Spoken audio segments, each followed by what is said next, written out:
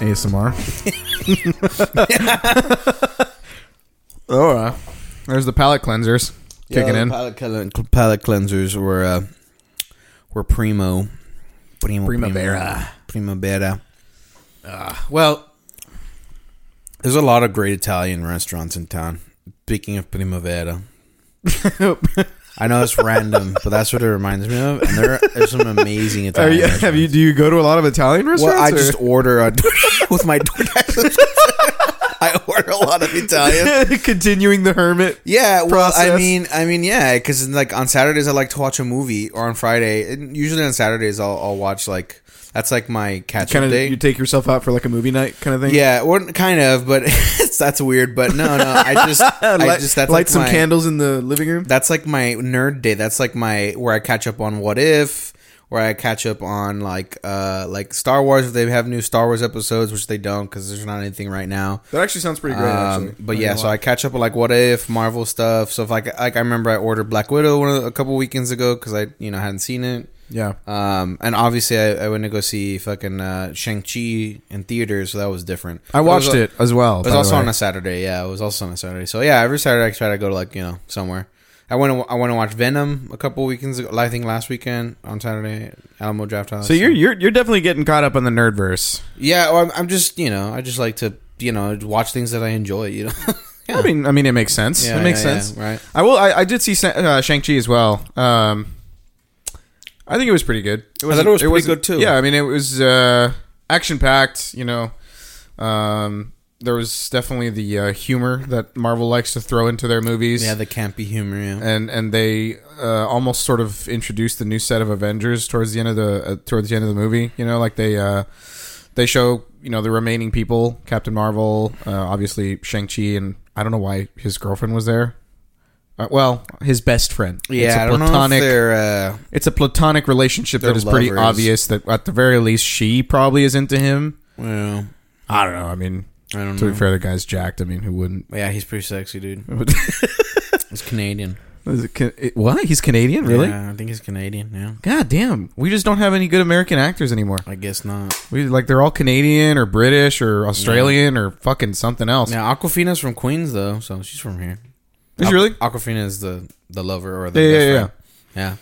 She's funny. She comes out in Crazy Rich Asians too. Yeah, I've never seen Crazy Rich Asians, but yeah, it's a pretty funny movie too. I mean, it's I don't know. I mean, it's got some pretty sappy aspects to it, but it's a good movie. It is a good movie. It's like a rom-com. I felt. Yeah. I know a lot of ladies like it. I know that because other ladies have mentioned to me, "Oh yeah, it comes out in Crazy Rich Asians," and I was like, "I've never seen that movie." Yeah, you got to get caught up with that for the ladies, I know, bro. Right? I know. I need to. Be knowledgeable about it so I can talk. Yeah, I laughed. I think that's mine actually. Oh, there's some. I mean, there's a lot of Marvel stuff going on, especially right now. Like, What If? I mean, have you seen the ending of What If? Yeah, I watched it, dude, last Saturday. Yeah. Oh, and you watched it on Saturday. Fucking great ending. Yeah, it was pretty cool. It was pretty cool. Although, I'm gonna be honest, there was definitely some aspects where I was like, okay, we're getting back to the part where Marvel intentionally nerfs the antagonist. Because I mean, the entire after fucking oh my god, now I'm doing your thing.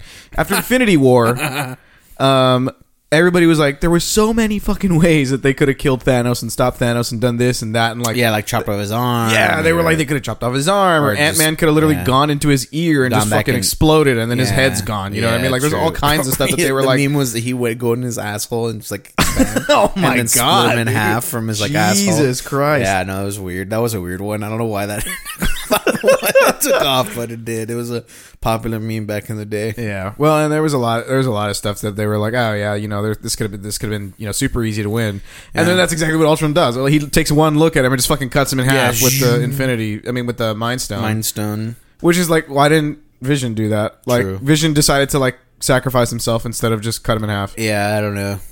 Chad Ultron.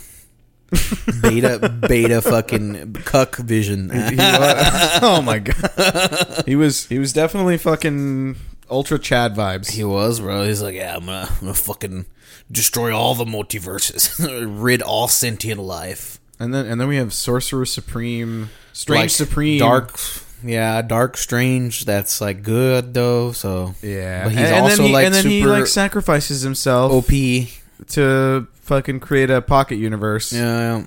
And hold it inside of his own pocket universe. The only thing I guess because it's like I don't know. I feel like they've really underplayed in cinematic universe so far, like the power of magic, like the supernatural side of MCU or like Marvel, because there's a lot of like magic characters in Marvel as well. Doctor Strange being the paramount one, like the Sorcerer Supreme. Yeah, and like the only reason they didn't get clapped up by fucking Ultron is because Doctor Strange like protected them, and that's why. Yeah. And he even mentions it in the episode. He's like, "Why aren't you fucking dying? Like every other version I faced have died." Like, and it's not like he's new to seeing the Avengers. Like he's done it a million times. Exactly, probably multiple times in multiple universes, clapping them up. And he's like, "What the fuck? Like, why can't I fucking clap you up?" And he's like, "Oh, it's because of you piece of shit. Why can't I clap you up? Yeah, why can't I clap them cheeks?" And so he's like, "Doctor Strange, oh, it's because of you, so I have to kill you first, and then everybody dies." Well, and then he targets him. He does. Yeah. But even then, fucking Doctor Strange just like holds out against him. I'm like, God damn, Infinity Stone for Well, and it's also because he's Strange Supreme. I mean, he's Strange Supreme. He absorbed millions of creatures, entities, over hundreds of years. True. So he's all powerful, or he's souped up. He's souped up Strange. Definitely. Which debunks your theory that he's going to come out in Spider-Man. No, it doesn't. Because he's not a bad guy. He's a good guy. So why would he hurt Spidey? I didn't say he was a bad guy. I said that could be Strange Supreme. Well, maybe I did say that he's a bad guy. Yeah, because you said he's going to do something bad to Spidey. Maybe he is the bad guy. Maybe I did say he's a bad guy. But that doesn't mean that he isn't the Doctor Strange that's in there. True. Because now we know that he can escape his pocket universe. Yeah, he can. Yeah. At the very least, he's elevated to a level where he already can see Uatu. He can communicate with Uatu, the Watcher. True. So he's able to escape his pocket universe. He did so already. So who fucking knows? I mean, you never know. Maybe he doesn't have necessarily bad intentions for Peter. Yeah. Maybe he's just kind of fucking around. But True. I don't know. I mean, I still think there's a possibility. I think that's a theory. You heard it here first on Nerds and Slurred Words. But anyways, dude, we're already 10 minutes in. We haven't even said hello. Hey guys, what's up? My name's Goyo Lopez. Yeah. Welcome back, guys. Episode 6. Episode 6 of Nerds and Slurred Words. Nerds and Slurred Words. Goyo already sounds like he's slurring, and he hasn't even had a sip yet. I'm just tired. I'm tired from today. I was stressed out. Yeah, we're recording on a Wednesday because we didn't get to do it this past weekend. So unfortunately, no. Yeah. Well, I was seeing balloons, bro. Yeah, it was a hot air balloon. Yeah, it was hot air balloons. That's what because you said balloons, and I was like, what the fuck, like. No, I was gonna go just watch a clown blow up balloons and fucking let him let them go. Like weather balloons, and then I was like, "Oh no!" Like think of something romantic. Balloons, yeah, like hot air balloons where you go up and you take pictures. Like, oh my god, look, take a picture of me, babe. Yeah. So I was like, "Oh, I understand." It's the aesthetics. I understand that. Yeah, it's about the aesthetics. Was it pretty? It was nice. Yeah, we didn't actually get to see too much, just because the weather was not too great. But we did get to see several balloons inflate. So it was really nice. Yeah, it definitely was pretty cool. We're gonna hopefully plan another trip out there and go watch them again. Yeah.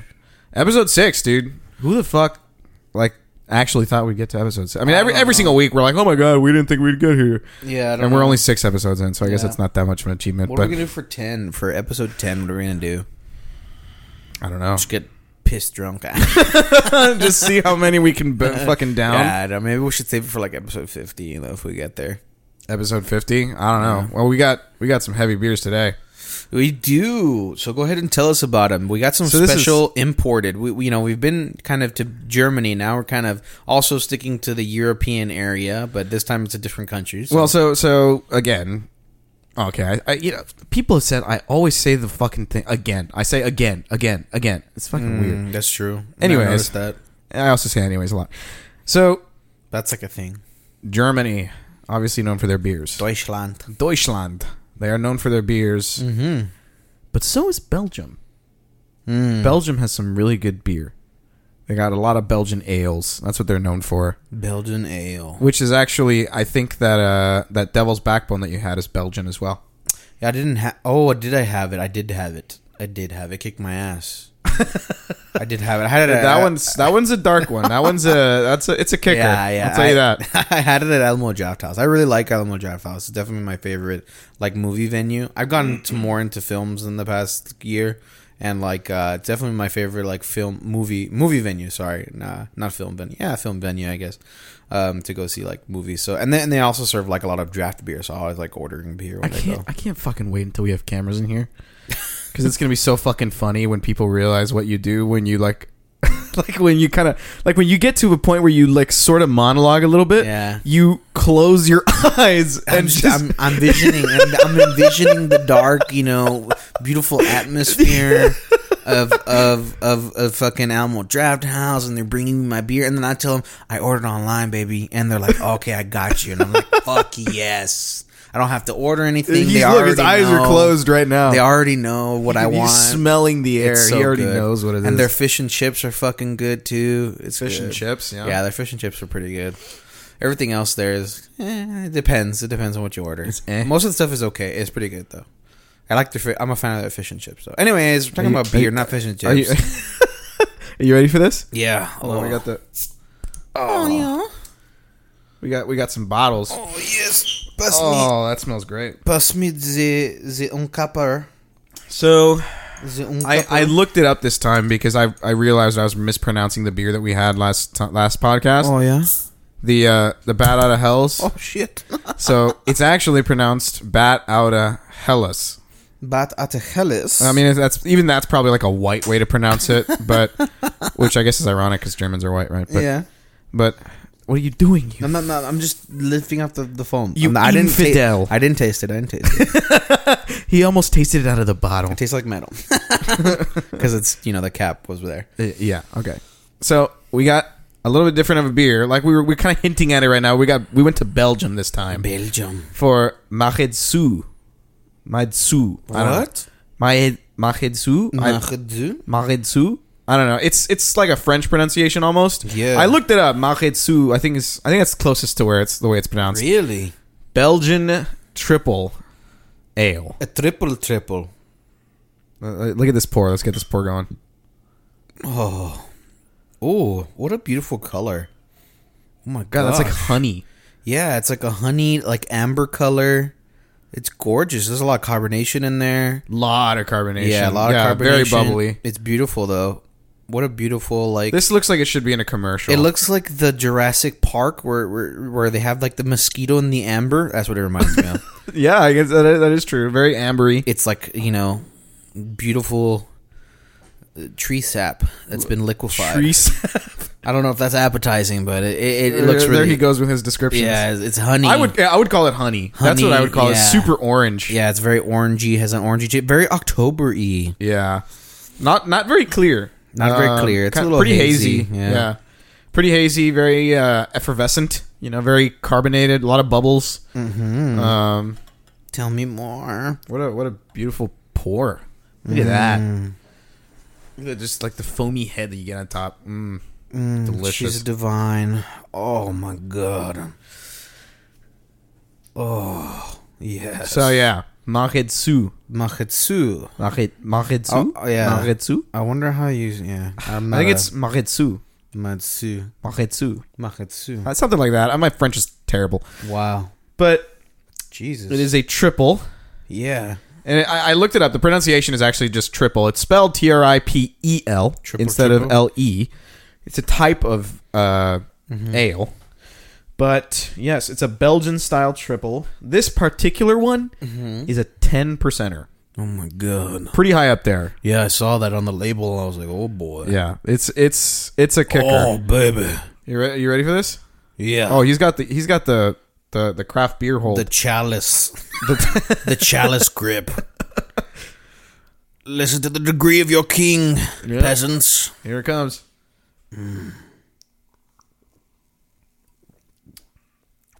Oh my gosh. Oh wow. That is sweet. That's strong. Yeah, there's a lot of like alcohol behind that. You can taste Definitely. I mean, it's 10%, right? It's supposed to be very, very strong. It's strong, but very sweet. I was about to say the aftertaste pleasant. Yeah, Very pleasant. Yeah, the finish is very, very sweet. Very, very surprisingly pleasant. Has a good smell too. Ooh, you can hear that sniff. Definitely, the finish is super sweet. Like it starts off, it kind of bites a little bit. Like you can, like the carbonation definitely kicks, and then obviously you get that kind of boozy taste, but definitely a very sweet finish. Yeah. Really, really fruity. I'm very surprised by how smooth that finish. You're right. This like a buttery smooth. It's really good. Yeah, it's. Yeah, you're right. It kicks you a little bit when you drink it, like a little fizzy. It's a little fizzy. Yeah, kind of like the Sprite from McDonald's. It bites a little bit, bites back. but after that, it's very pleasant. It's very smooth. This dude just compared it to the Sprite from McDonald's. It has a little bite to it. Oh my god! I can't believe I just heard that shit. The Sprite from McDonald's hits, dude. I don't know what the fuck they put in there, but it's a little spicy, dude. It's a spicy soda. It is a little spicy. Yeah. Holy shit! You can. Oh, that's very alcoholic. Yeah. Very boozy. Yeah, it has a lot of booze in there. So if you want to have a good time, this will do it for you. Yeah, I'm like clearing my throat right now. that shit kicks. So I'm gonna start with this. 20 IBUs. Not super strong. You can taste it. The bitterness is not necessarily present. The bitterness is not what hits. It's more the alcohol content that you can taste. I would say there is no bitterness. Almost like all I taste is the smooth aftertaste. Really. Yeah. But maybe it's because I'm like my taste buds are deadened to IBU. I don't know. Well, so the kicker behind a Belgian triple like this is actually the yeast taste. It doesn't necessarily rely on the malts or the hops in this type of beer. Yeah, I wasn't getting a very hoppy smell from it. Yeah, there's definitely some floral aroma in there. Yeah, there's something. You get some fruity stuff in there. You get some almost like there's like peaches that you kind of get in the aftertaste. Not in the aftertaste, like in the. Yeah, it smells like on the end of the smell. like sweet, like syrupy almost kind of smell. It smells good. So these types of beers are known for being really easy to drink. Really? Well, it is. It is easy to drink. They're known for being like kickers, like high in alcohol concentration, but deceivingly easy to drink. Because normally when you have something that is this high in alcohol concentration, you're going to taste it a lot. Yeah. And this definitely masks it a good bit. You can still taste it. It's very present. Especially if you're looking for certain tastes. It's present, but like I said, it has the aftertaste is what really makes it. I think. Yeah. It's so smooth and buttery and sweet. Yeah, it's real good. It's definitely excellent beer. Yeah. Great choice. Great choice. Yeah, right. I was just looking for something a little bit different. We've had a lot of Texas stuff so far. We've had genuine German beer, which is the Oktoberfest Marzen that we had. Oh, that was so good. It was delicious. I bought another fucking liter and mug. So I finished both of them too. Yeah. It's very good. So, yeah. So I'm definitely a fan of the Europeans so far. I don't know, I like they Texas know how to stuff. make their it. Look, I'll tell you this: they've been doing it for a long time. Most of these beers have been around for well over 100 years. They've perfected the art. That's what I will say. Yeah. This beer has not really. So this beer. So let's clarify on something. Dive into the history. Let's clarify on something real quick. Mm-hmm. Monks love beer. Monks are really fucking good at making beer. Catholics are alcoholics. Didn't hear it from me, dude. He's like trying to get the very last drops out of his bottle too. You want to lick the rim or anything? Don't tip me. So those monks, they know how to brew their beers. They do, dude. So the Belgian triple. There's two types of Belgian triples. There is a Trappist Belgian triple, and there is an Abbey style Belgian triple. Mm-hmm. So Trappist means that it is brewed by certified Trappist monks. Oh, in other words, it's an actual. So Trappist is a monastery, or Trappist is a type of a city? It's like it's like a description of the monks that they are, I guess. So there's two different. So this one is a different area of monks. It's the Maratsu monastery. But the original beer was produced by Cistercian monks, I think, or Cistercian monks, something like that. I don't know how it's. Yeah, there's a lot of monastic orders. There's a bunch of them. Yeah, there is a lot of monastic orders. I'm thinking Trappist is probably a different monastic, like a different order, right? Or it's something along those lines. Yeah. So Trappist actually describes the monks that brew within the walls of their monastery. That's like these Belgian triples like this. They're only produced as long as they are produced by those monks. Then it can be considered a Trappist Belgian triple. Oh, in the monastery, so right? Otherwise, it cannot. Like legally, it cannot. They have trademarks on it or patents, whatever. I don't know. I think it's trademarks. Wow. Yeah. So the name triple. It's very misleading. Oh, baby, it's a triple. Oh, baby, a triple. Classic. So I found several different interpretations on what the name actually means. I'm leaning towards one of them being the truth, but it's kind of confusing. So one of the interpretations says that it goes back to when a method called partigile was used to make different strength beers from the same mash. Which basically meant the grains would be remashed again and again that yielded weaker worts. And each of those, the brewers would assign it, every time that it was mashed, the brewer would assign it a letter like an X. And so the first one would be an X, the second one would be 2 X's, and then the third one would be 3 X's. So they called it a triple. Right? And the point of it is that when they remash it, as far as I understand, when they remash it, the wort is weaker, right? So it's not as... boozy tasting, I guess, is what and wort is. Remind me what that is again. Wort is the unfermented beer. Unfermented beer. Also, it's a mixture, right? Yeah, and so of the yeast and the malts and the hops. Correct. Yes. So that was one of the interpretations. The other one was that it stems from brewers using up to 3 times the amount of malt found in a standard Trappist beer. I don't think that's true. All of the research that I did, nobody said that. Most of them actually said that the fermentation was what really differentiated the beer. So I don't know. The last one says that it's nothing. What do you mean? Like it's literally like it's just called a triple. Like it's just supposedly a nod towards the ABV of the beer, because the alcoholic. The alcohol by volume percentage is considerably higher than most others. So it's supposed to be like a nod, like, oh, it's 3 times the amount of what a normal beer has. You know what I mean? Which, I guess makes sense. I'm taking a sip. Yeah. I'm taking a look at the bottle here. Yeah, he's investigating. And there is stuff in Belgian that I cannot read. But it does look like it has a symbol. And the symbol is a picture of the glass. In front of it, what looks to be some kind of stained glass window or a window of some kind, and it looks suspiciously like a religious symbol, like yeah, the blood of Christ. I'm telling you, bro, they're fucking those. So I was like, it would make sense if this was made in a monastery, by the brothers. And so the brothers just do it because they enjoy it, or they do it because, like, I remember you mentioned that the German monks would do it because they had Lent. And so they would drink the beer over Lent, or they just do it. The brothers. I mean, I don't know necessarily what their motivation was originally. Yeah. What I will say is that a lot of the monks, their tradition with these types of beers, which is actually a tradition that is still held to this day with genuine Trappist beers. The profits from most of these beers have to mostly go towards charities. Oh wow! Yeah, it's pretty wholesome.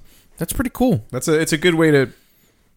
Bring in profit from alcohol and turn it into something good. Yeah, I wonder what like charities they give to. I don't know. I guess I should find out. But like that is, and I'll get to it later. That is still a requirement of Trappist monks. That they set forth for any brewers, because Maritsu is actually not brewed in a monastery, but it is licensed by the monks to allow Maritsu to continue brewing the beer. I see. Yeah, they licensed it out to them. Yeah, so the monks gave him permission, basically. So hey, yeah, you guys are cool. It's the Maritsu Abbey, I think is what it's called. Yeah, it's it. I don't know. Again, it has a bunch of Belgian words on it. It says, I don't know. That's a bunch of random shit. Abbaye, Abbadige. So I assume that it's And then underneath that, it says traditional Benedictine. So, I mean, I know the Benedict order is a monastic order, so maybe it's like they're Benedictine monks. They are Benedictine monks. Ooh, called it. There you go. Yeah, they follow the original way of Saint Benedict, I believe, which makes them Benedictine. Yee. So, the beer itself, it's an ale, which means it's top fermenting. We've talked about this. Yes, we talked about top fermentation. Top fermentation versus bottom fermentation, which I still, as far as the research that I've done in the past, several months, still holds true. That's the difference between ales and lagers. The top fermentation versus bottom fermentation. So the yeast culture is what makes the top fermentation. That the yeast stays will at the collect top. at the top of the beer. Yeah, At the wort. So it's a Belgian style triple. There are two types, like I said. It's the Trappist and the Abbey style. They are known for being high in their ABV, which obviously holds true. This one is in particular is 10% ABV. So this one would be a non-Trappist because it's not made in the confines of the monastery. Actually, it is Trappist. Oh, it is Trappist. I believe. So from what I understand, it is Trappist. They are licensed, because they were given the license by the Mahitsu Abbey. Okay. To allow them to be able to produce the beers, and the monks do look in every once in a while to kind of check on the processes that they're using and stuff like that, and they make sure that most of the profits from this beer go to charities. So they try to stick to tradition. So, and this beer in particular is very traditional, like the brewing methods and everything like that. They stick to tradition as much as possible. So yeah, we'll get into that. But so the beer itself, it is high in ABV, like I said. This one's actually lower on the IBUs. Really? So you said it was in the 20s. You said it was a 20. Yeah. They go up to like 45. Oh my gosh! So it's like a drinking El Chingon. Jeez. El Chingon was in the 70s. Oh, never mind. I take it back. Yeah, El Chingon is unmatched. That shit is bitter. Yeah, it's very bitter. Wakes you up though. It wakes you up. And like I said, they are known for being too easy to drink. They have really high alcohol concentrations. They really lead you in, and they're like, "Oh yeah, come get me some more." It's a honey pot. It's a honey pot. It's a Venus flytrap. It's a honey pot, bro. Venus flytrap of beers. That's actually probably a pretty accurate description. It's sweet smelling and draws you in like a little fly, like your little mosca. You're like, oh, it smells good, and you dive in. You're like, holy fuck, híjole. And then you take a sip and it's delicious. Yes, so we'll go with that. So the fermentation, like I said, is super important in these beers. So it's fucking crazy. I saw that. They get very ballsy with these beers. The bottle says that it's re-fermented in the bottle. Yes. So, and I'll get to that. So the fermentation sits at around 65 to 72 degrees Fahrenheit. That is scary to most brewers. That's not that's pretty high. Really? Like that's pretty high in temperature. Yeah. I mean, normally, so bottom fermented beers are in the 40 to 50s. Mm-hmm. Top fermented are usually in the 50 to 60s. In Celsius? Fahrenheit. Fahrenheit. No, it's not Celsius. That would be that would be boiling. Like boiling that's no. Fermenting. You need it to be cooler. 40 to 50 for bottom fermenting, 50 to 60 top fermenting. So this one's in the high 60s, low 70s, that's high for top fermenting ales. And like you said, it is re-fermented in the bottle, which means it's never kegged. At no point does this beer get kegged. Wow. They only go straight to bottle. Damn. And so what they do when they say re-fermented, what they do is they put a little bit of sugar and a little bit of yeast, and then they close it up. And they allow it to re-ferment in there, and the yeast activates with the sugar and creates the alcohol. Yeah, it injects it. Just imagine like the machine. Keep making the fucking sound. Like the machine, injecting the sugar and the yeast, and it's just like, pure, fucking penetrating it and penetrating the bottle. You know what I'm saying? Actually, on the bottle, I noticed something else. It says the Mare Dussault's triple is a high fermentation Abbey beer. I've been pronouncing that name this entire time, and you absolutely butchered that. Mare Dussault? No, you know what you said? You said Mare Dussault. Mare Dussault. I was saying it, Americanized. Okay? Mahitsu. Maritsu. Something like that. I don't know.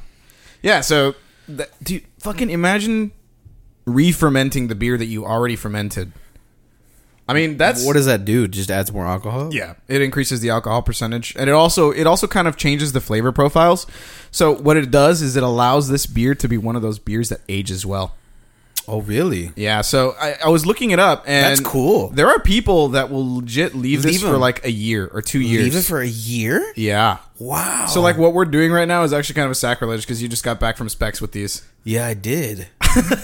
So we're supposed to let them sit. Yeah, you're supposed to. Shit. So I mean, what a lot of people do is they'll let it sit. Yeah. So what I would probably do, honestly, what I might do is keep a few of these and just leave them. Just leave them in there for a year or two. Leave them on a rack somewhere. Yeah, and then what does it do? Changes the flavor profile? Yeah, the flavor profile changes a lot. I mean, the yeast. First of all, there's oxygenation that isn't introduced. I mean, you can't get around that. Yeah. But the yeast will continue to activate because it's re-fermented in the bottle. So the yeast will continue to activate with the sugars, and it'll create very different flavor profiles. Some people say that they get like hints of vanilla, after a couple of years. Wow, it's kind of interesting. I mean, it's a very sweet beer. You can already taste a lot of different, like there's caramel in there to me.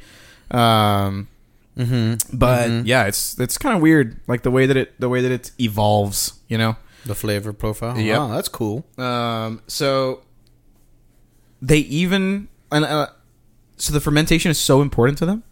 They even use square fermenters because. What the fuck does that mean? So okay, let's put it like this. So normally what you have a conical what is it? Fucking cylindro-conical, something like that. Yeah, conical cone. Yeah, it looks like a cylinder mixed with a cone. Yeah, that it has allows you to ferment. Yeah. Right. The problem is it's a spike. Sure. Upside down spike. A stalactite. Yeah. Yeah. Or stalagmite. I don't know which one is the fucking one that hangs from the roof. I think stalactite goes from the roof. Yeah, right? I think so. That sounds right. on the ground, yeah. It sounds right. Okay, so they have that, but the problem with that is that since it kind of peaks at the bottom there, it builds up a lot of pressure. Oh. Which is not good because it inhibits the yeast expression. Under pressure. Very good word association. I'm so proud of you. David Bowie. Dun dun dun dun dun. Oh, hot take. Controversial topic. I'm not a fan of that song. Under pressure. It's catchy, I'll admit, but I don't like it. Dun, dun, dun, dun, dun. I like David Bowie, and I love Queen. What the fuck is the song about? I don't know. I forgot already. I've never looked at it. I've never listened to the lyrics very carefully. I just don't like it. Anyways. I don't know. You said pressure. Off topic. That's what I thought of. So the problem with that is it doesn't allow the yeast expression, and so the monks don't like that because obviously this beer relies pretty heavily on the yeast, the fermentation. So to avoid that, they always stuck to rectangular fermenters. So these monks are fucking crazy. I mean, the monks have been around for hundreds of years at this point, right? Yeah. I mean, obviously not these particular monks, but their order. Yes. And the abbey. Probably. That's what I meant to say. Obviously, these monks are human. The Jedi Order. Order execute Order 66. God, some Star Wars. So yes, Chancellor. Still going. Right away. You under no, keep going. I really want you to. And the Order 66. You've been condemned to death, Jedi. Whoa, did he go Australian there at the end? Well, yeah, he's a Kiwi, so it's real close. He's a Kiwi? Who's a Kiwi? He's a Kiwi. The actor that plays the clones. Oh, really? Is he a Kiwi? Really? Yeah, I think he's from New Zealand now. Oh, interesting. Oh, that smell, dude. Every time I take a sip, I just... Okay, so we got really... Sorry, sidetrack right there. The Order 66. Yeah, that's staying. Right away, Chancellor. Sorry, I'm sorry. He immediately goes to the Aussie. Well, it's because that's what they fucking sound like, all the clones. But so square fermenters were used because they wanted to avoid that pressurization to allow their yeast to fully express. But the problem is that obviously cylindro-conical fermenters are the way of the future now. So they took 8 years and they experimented with cylindro-conical fermenters until they absolutely perfected the art of producing the exact same results as with the rectangular fermenters. 8 fucking years. To be fair, Damn. 8 years in the life of an abbey, which has been around for several hundred years, is nothing. Because I mean, again, these are monks. They don't think in terms of like, you know, this year, next year, stuff like that. They think in terms of like decades or centuries. You know, they don't think in terms of their own life. They think in terms of the life of the abbey. You know what I mean? I don't know. Probably, yeah. I mean, that's just, I don't know. That's the fucking, that's what I got out of it. The life of the order will live on. Yeah, exactly. Right away, Chancellor. Sorry. God damn, you were rusting right before this, huh? You practice shit in the mirror? No, it's just stuff I can, watch so much Star Wars that it gets ingrained. Yeah. Well, you'd probably do. Execute Order 66. Order 66. They're going to eat my pussy. I don't know. That was not Star Wars. That's not Star Wars. Oh my god. All right. The history of the Belgian triple. I'm down horrendous. God damn it. We're never going to get through this. The Belgian Sorry. God damn it. The history of the Belgian Unlimited power. Damn it. Oh, there's so much editing right here, bro. So much fucking editing. Go for it. Okay, here we go. The history God damn it. The history of the Belgian ale starts in 1931. Fairly fucking recent. Damn. I mean, you think of all the European beers that we've tried, and I mean, the only one we tried on the show is the Oktoberfest Marzen, but that one had been around since the 1800s. Yeah. This one started in the 1930s. Yeah, right before the onset of the First World War. Yep. So it was brewed by Hendrik Verlinden. I don't know, something like that. So it was called the Whitcap Potter. I'm pretty sure I fucking butchered that pronunciation. Harry Potter. That's what I think of. The Windhead Potter. God damn it. And it was one of the first light pop ales that was popularized in Belgium because Belgium loved themselves some dark beer. Really? They loved dark beer. Again, I feel and it's because the long boils meant that it had better taste, better quality, better better flavor profiles, everything like that. So it's when more they full-bodied, right, and to Belgians, pale ales were bad. That was not a good thing. They did not like seeing pale ales. Really? Yeah, like it was actually like connotationally disgusting to them. Wow. Like when they saw pale ales, they literally thought like it would lack body, that it would lack flavor, it was diluted. It was a diluted. Something like that. I guess that was the thought process, you know what I mean? So pale ales were not exactly known for being prominent in Belgium. So Hendrik Verlinden was trying to combat German lagers, which were gaining immense popularity at the time. German, I mean, obviously, this entire time seems like it was just a war between the Czechs, the Germans, and the Belgians for popularity over beers. Yeah. Because the Czechs have their Pilsners that were super great. But so he released it in 1931 at the Slagmulder Brewery. I'm butchering these pronunciations. Yeah, it's okay. I mean, I don't blame. We're not native Belgians. I'm sorry, Belgium. Yeah. If any of you are listening to this, I'm sorry. I'm trying. I'm trying to do justice to your history. Very good. Your beer is very good. Your beer is fantastic.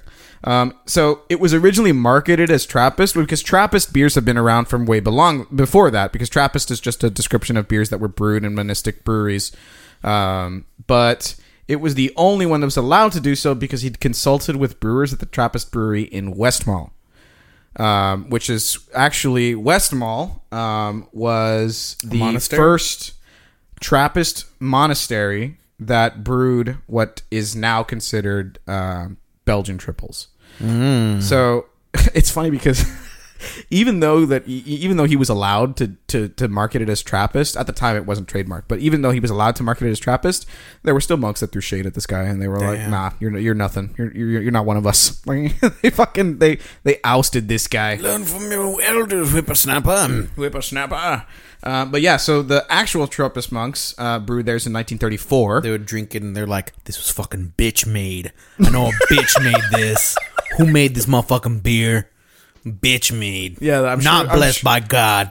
I'm sure that's what the fucking monks sounded like. Yeah, that's actually that's the impression I gotten so far. It's a disgrace. You're gonna burn in hell for this. You're gonna burn in hell. No confession can make up for this shite. For real, dude. Long time ago, in a world far, far away, There was one superior beverage, the beer. And this is the story of the beer wars. Dude, imagine. Oh, we got to make a podcast on that. It's just a summary of the fucking pettiness of European brewers. Just going into European monk brewers, specifically monastic brewers. Yeah. So yeah, they did that in 1934. It was the Westmalle Abbey, I guess is what it is. It's an abbey, which is a very old Trappist brewery. They were known, for a very long time. I think it was the 1830s ish when they started. Damn. And so their Trappist beer actually is what became the standard. Damn. So because Hendrik Verlinden, he got the stamp of approval. He kind of get into it. He kind of got into the pale ales. He got the imperial seal. Sorry, that's a way to describe it. Like Star Wars references here. Just full of Star Wars today. No. Yeah. So he kind of got into it, and then the monks sort of followed suit, is what I got from my research. So it's kind of weird because monks are known for tradition, right? I mean, monks are fucking. I mean, they do hundreds of years of tradition. They refuse to break tradition in general, and for them to just be like, you know what, fuck it, let's do some pale ales. That was weird.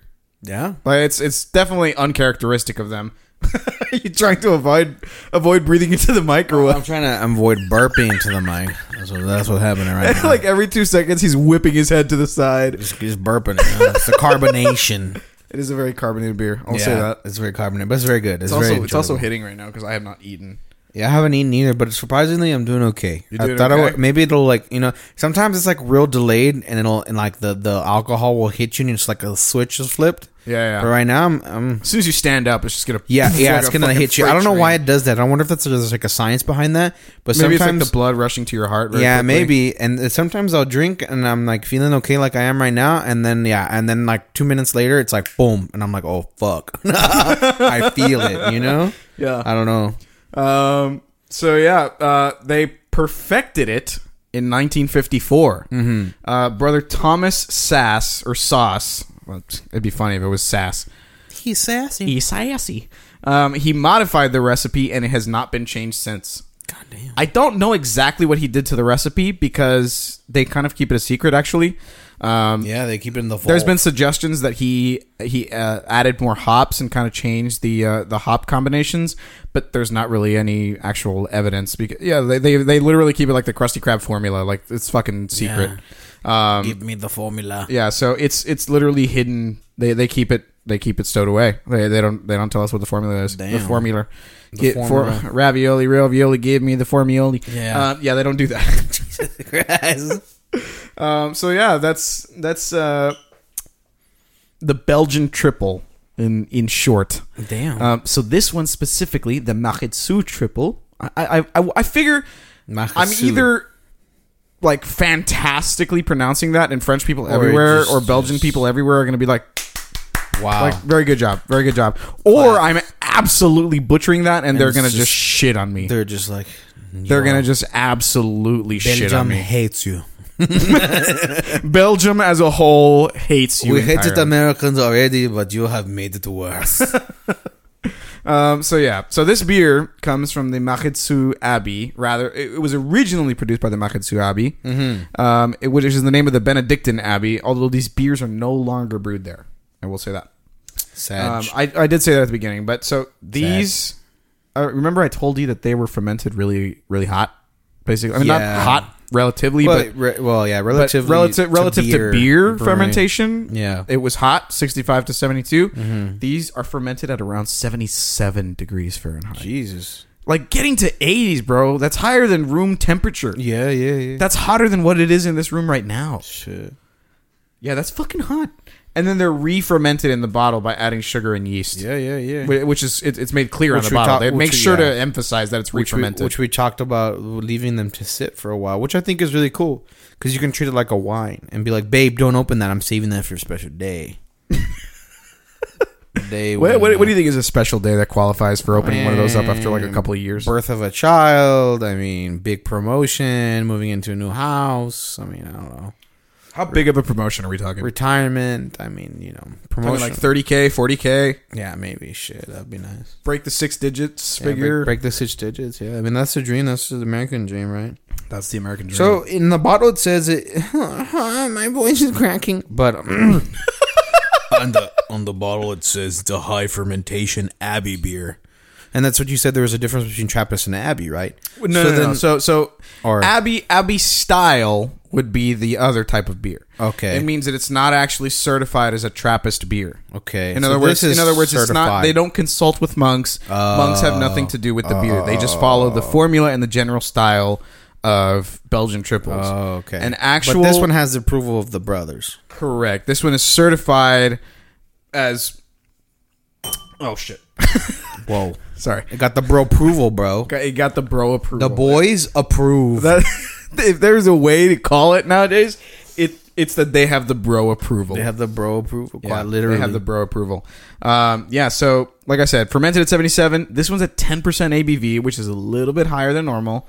The Westmalle one, the one that I actually mentioned it to you because the Westmalle one is like the original Belgian triple. Like that one's been the same formula for almost 70 years or over 70 years now. Is that the other one you recommended? Or almost 70 years, I guess. Try to find? Right, yeah, that's the other one that I talked about. Did they sell it? They literally only sell it in one bottle packs. Like it's literally, you can only buy one bottle at a time. And it's 12 ounces. No, it's 12 ounces. Oh my gosh, what? It's like this fucking beer right here. What the fudge, dude? And it's like $7. Wow. For a bottle. Per bottle? Yeah. To be fair, this is like what, $15 a pack? Yeah. For 4? Again, if you leave it, is it also re-fermented in that other one, the West? Yeah, so Belgian triples in general are known they go through second fermentation processes when they add more yeast and more sugar when they bottle it. So that's why, and again, it's a very sweet beer, so you can definitely taste that. Yeah. Oh shit. Sorry, I closed my iPad. You're good. So like 10% ABV, 20 IBUs, and this beer in general it's very malty. Like you can taste almost like creaminess in it, and very sweet, very like I said, the caramel. Yeah, I definitely get hints of hoppiness, but not very super prominent. It's not very hoppy. It's like you said, you do taste that booziness. But the booziness is definitely there. It's a strong, prominent flavor. But what I really notice is like the sweetness of the finish. That smoothness of the finish, the butteriness of the finish. Yeah, that's what I noticed the most. There's almost zero bitterness. Yeah, in the it's finish. really that's why I really like it. It's very different from all the other beers we've had because all the other beers we've had have had that kind of like aftertaste where it's kind of like bitter, kind of yucky, Yeah. But this one is like very enjoyable. Probably the most enjoyable we've had so far, in my opinion. The most enjoyable we've had so far in terms of like finish. Really? Yeah, I think so. That's a bold claim. I think so because even the Paulaner that we had, while excellent, it was a great beer. I wish I could drink that every day. I mean, I could. I guess I could go buy a bunch of bottles, but it's a little alcoholic. But yeah, even that one had a little bite at the end. Even though it was very enjoyable, it did have a little like bit a of bite at the end. bit.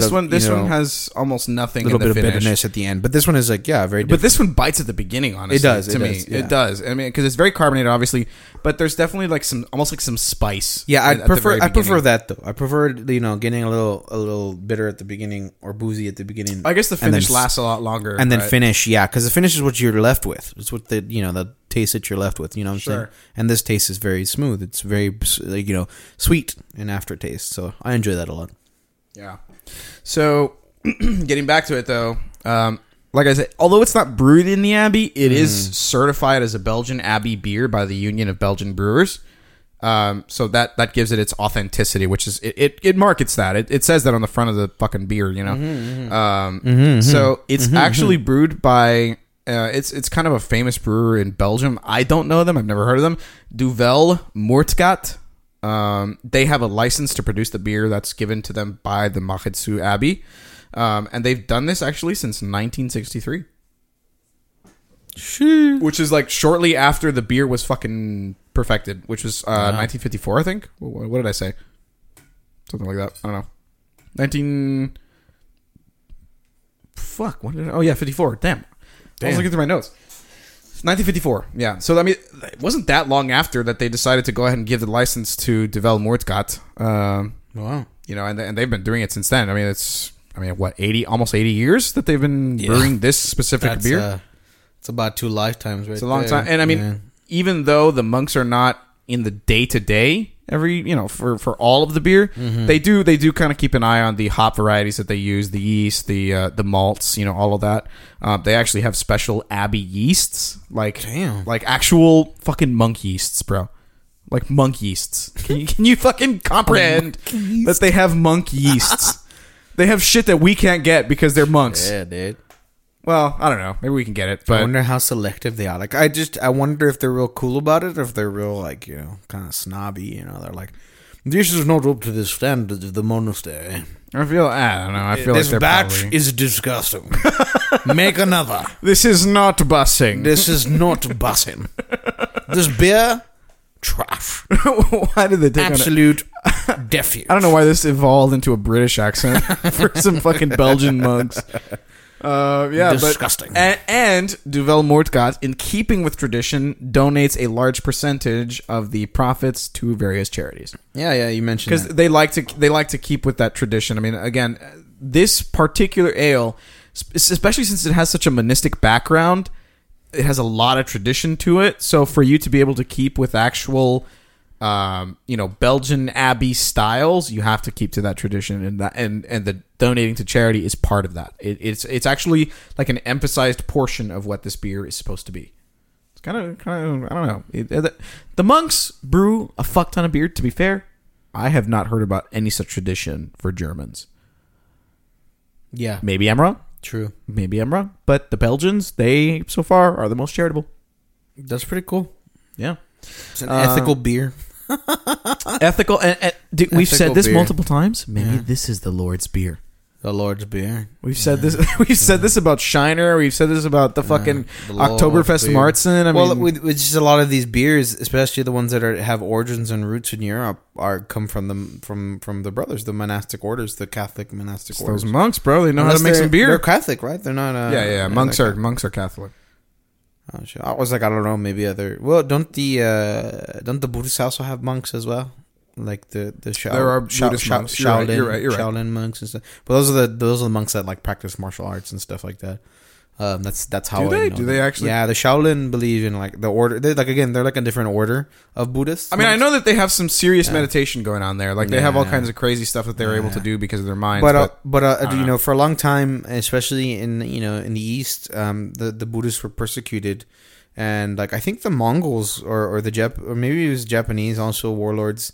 Would persecute Buddhists, so the Buddhists would learn how to fight because the monks learn how to fight because otherwise they'd get all killed. They'd all kill them all. That's kind of weird. Oh yeah, or sometimes the Buddhists would ally with. Aren't Buddhists normally pacifists? Yeah, but apparently not back then. They lay down the fucking ass. They fucking throw hands and shit. They'd be like, yeah, you want to take our monastery? Like if they wouldn't submit willingly, if the conqueror or whoever it was.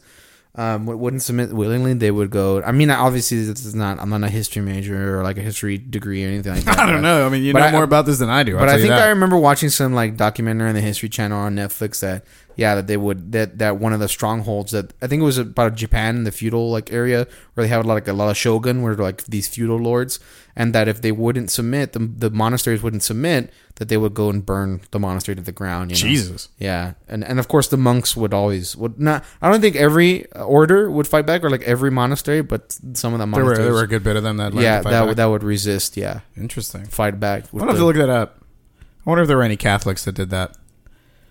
Dude, how much? All right, this is gonna sound weird. How much do you weigh? How much do I weigh? Yeah, probably like I don't know. Last time I weighed myself was 230, but I probably weigh more than that now because I got fat. If I'm being honest. 230. I mean, how much more do you think that you weigh than I do? Oh fuck, I probably weigh like I don't know, maybe like 300. Okay, I mean not 200, but like 280, maybe 260, maybe 260, 280. I weigh 200. Yeah. This beer is fucking smacking me in the face. It's hitting you really hard. Shit. I mean, I can feel it a little bit, but I'm not like. No, it's hitting. I mean, I'm like blackout or anything, but I definitely have a solid buzz going. Shit. After one beer. Damn. I also don't know what it is tonight. Maybe because I'm like stressed or something. I don't know. But it just can't get to you. Yeah, maybe it can't get to me tonight. Just relax your shoulders. Drop the tongue. Drop your tongue from the top of your mouth. Just breathe. I don't know. I don't know. I mean, this is one beer, dude. Granted, it's a 10%er, but fuck, I don't know. I mean, maybe shit. Maybe this is gonna be my beer of choice from now on. Yeah, it's great. I enjoy it. Granted, it's expensive as shit. Yeah, I have the receipt somewhere. I didn't check how much it cost. I just bought it. Yeah, you would probably cry if you saw the total. I probably would. Especially when you bought several packs too. It was two. I think it was like $50. So yeah. Holy fuck! $50. Because I also bought some Red Bull, so the Red Bull also probably added to that. I can't imagine it added more than like $7 or $8. Yeah, so it's probably most of them are. I think it's 20. Son of a. I think it's $40 for just the beer. God damn! Imagine that's a $5 beer. Yeah, that you get at a store per bottle. Like normally you pay that kind of price when you're at a bar. Yeah, when you're gonna go out to eat. Yeah, shit. Yeah. Well, it's very good. It's great, and I will tell you, with my final note on the Mahitsu triple, is that the secret recipe is kept in their library to this day. Damn, and is very carefully preserved. They do not let anybody see it. Obviously, it's one of the things in their library that they don't lend out, but it is kept preserved and kept secret to this day. Monastery in the Mahitsu Abbey. Damn, the Abbey. I always wonder what the difference between a monastery and an abbey is. Like the fuck. Maybe they're one and the same. Maybe it's like a Western version of the monastery. I don't know. Anyways, well, abbeys. I mean, this one is European. Yeah, abbeys have an abbot, which means that he's like the head of the abbey. There is an abbot. Yeah, an abbot. Greg Abbott. So that's my spiel on Belgian ales. I didn't take too long. Oh my god, we're at an hour. Yeah, we were hit 48 minutes a while ago, so I was gonna say we're probably gonna hit an hour soon. Holy shit! I didn't think my spiel was that long. That's okay. Jesus Christ. We're usually pushing 2 hours anyways now. We usually are pushing 2 hours anyways. Which is fine with me. Yeah. I don't care. It's more editing, but I don't care. I mean, I'll do it anyways. It's a long car ride type of podcast. It is. Yeah. Dude, and I've heard that. I've actually heard that a lot of people enjoy listening to the podcast while they're on like long car rides, and it kills their whole trip, Yeah, a good podcast will do time that. Is easy to pass. Good podcast will do that. Like because you get in, like you just start listening and it just takes you. Yeah, it takes you. And I take that as a heavy compliment. And I take that as a very heavy compliment. I wish I would listen to podcasts when I drive more often because I don't. Anyways, let's transition over to a little bit of nerddom. Transition to the nerddom. So I have a question, and I also have some. All right, hold on. Before you pose your question, I want to mention some shit. Yeah. Back 4 Blood came out yesterday. I was about to say we're gonna go into some gaming news. We're doing a short segment, a newer segment. We're just kind of discussing what's happening in the gaming world right now because Man expressed that he wanted to do some gaming because we haven't necessarily talked specifically about gaming in the past couple podcasts, that I'm a fucking gaming addict. I have a problem. I'm burping. I'm sorry. So Back 4 Blood came out yesterday. We've already done an episode on this. We've covered the specifics of all of it. We talked about Back 4 Blood and the spiritual successor to Left 4 Dead 2. Left 4 Dead. Yeah. I already bought it. It's already sitting in my Steam library. I bought it as well. It's waiting for me to play. I bought it as well. The only reason we didn't play it yesterday is because we were playing Valheim with Mike, and that was a really fun game. I'm not going to lie. It's a super friend fun of ours. game. Yeah, who's another friend of ours. We should get him on the podcast. I was literally just about to say that. We should get him on. We should get him on the podcast. He'd probably be down. I can almost guarantee. But yeah, Valheim, if you guys haven't played, is this kind of like Nordic, very heavily Nordic inspired or Viking inspired. I think that it's exactly the inspiration behind it. Norse inspired, Norse mythology inspired, like Minecraft almost. I wouldn't even say it's Minecraft. I think it's closer to like The Forest. Like The Forest. Have you ever played The Forest, which is like a survival game where you craft and build stuff from harvesting resources? Is very much like that. But of course, there's like these little gray dwarf things, sort of like these little forest spirits that come and attack you. And there's trolls and skeletons and stuff like that. And you can sail and you can build a base. Like yesterday, we built our base. It was bumping. We had like a bridge and stuff. It was really fun. So if you ever played Valheim, it's great with friends. It's a little lonely if you play by yourself. It gets kind of boring actually if you play by yourself, in my opinion. But if you have friends, it's a blast. It's dude, a great game. If you have friends, it is genuinely a blast. We played for like 4 hours last night, and I just did not. Yeah, notice time. It goes back really fast if you're playing with the homies, bro. Yeah. It was you, me, and Mike, and we have this badass fortress going. We do. I have so many awesome plans, dude. I mean, we need to get some more materials so I can upgrade. We can upgrade our gear. We got to kill Eikthyr. We gotta kill Eikthyr so I can get a pickaxe. So there's a lot of bosses in the game of Valheim, and so you gotta. I mean, I think Valheim popped off like a couple of months ago, so it was really popular, and then it kind of died off after like the streamers and stopped playing it and stuff. But it's still like a great game, and they're still it received a tremendous amount of support. So it's still heavily the devs are still releasing updates for it and stuff like that. So it's only gotten better with time, and I think Valheim is really cool because it doesn't really explain to you. It doesn't give you a lot of tutorials. So, you kind of have to find out stuff for yourself. And I think that experimentation aspect of Valheim is what really makes it, like, badass. Because, like, I didn't know, like, we made spears last night. I didn't know you could throw a spear. Dude, that middle mouse. Yeah, Manny, to press the middle button on the mouse, the scroll wheel, you click down on it and you could throw it. I was like, oh, fuck, I didn't know that. Dude, I think I hit you in the back of the leg when I first figured it out. Like, I was just looking at you and I was trying to figure out some controls and I just kind of clicked the middle button and I think I stabbed you. He was trying to figure out how to ping on the map because he didn't know how to ping on the map. And then he's like, oh, shit, I threw the spear. And I was like, what? You can do that?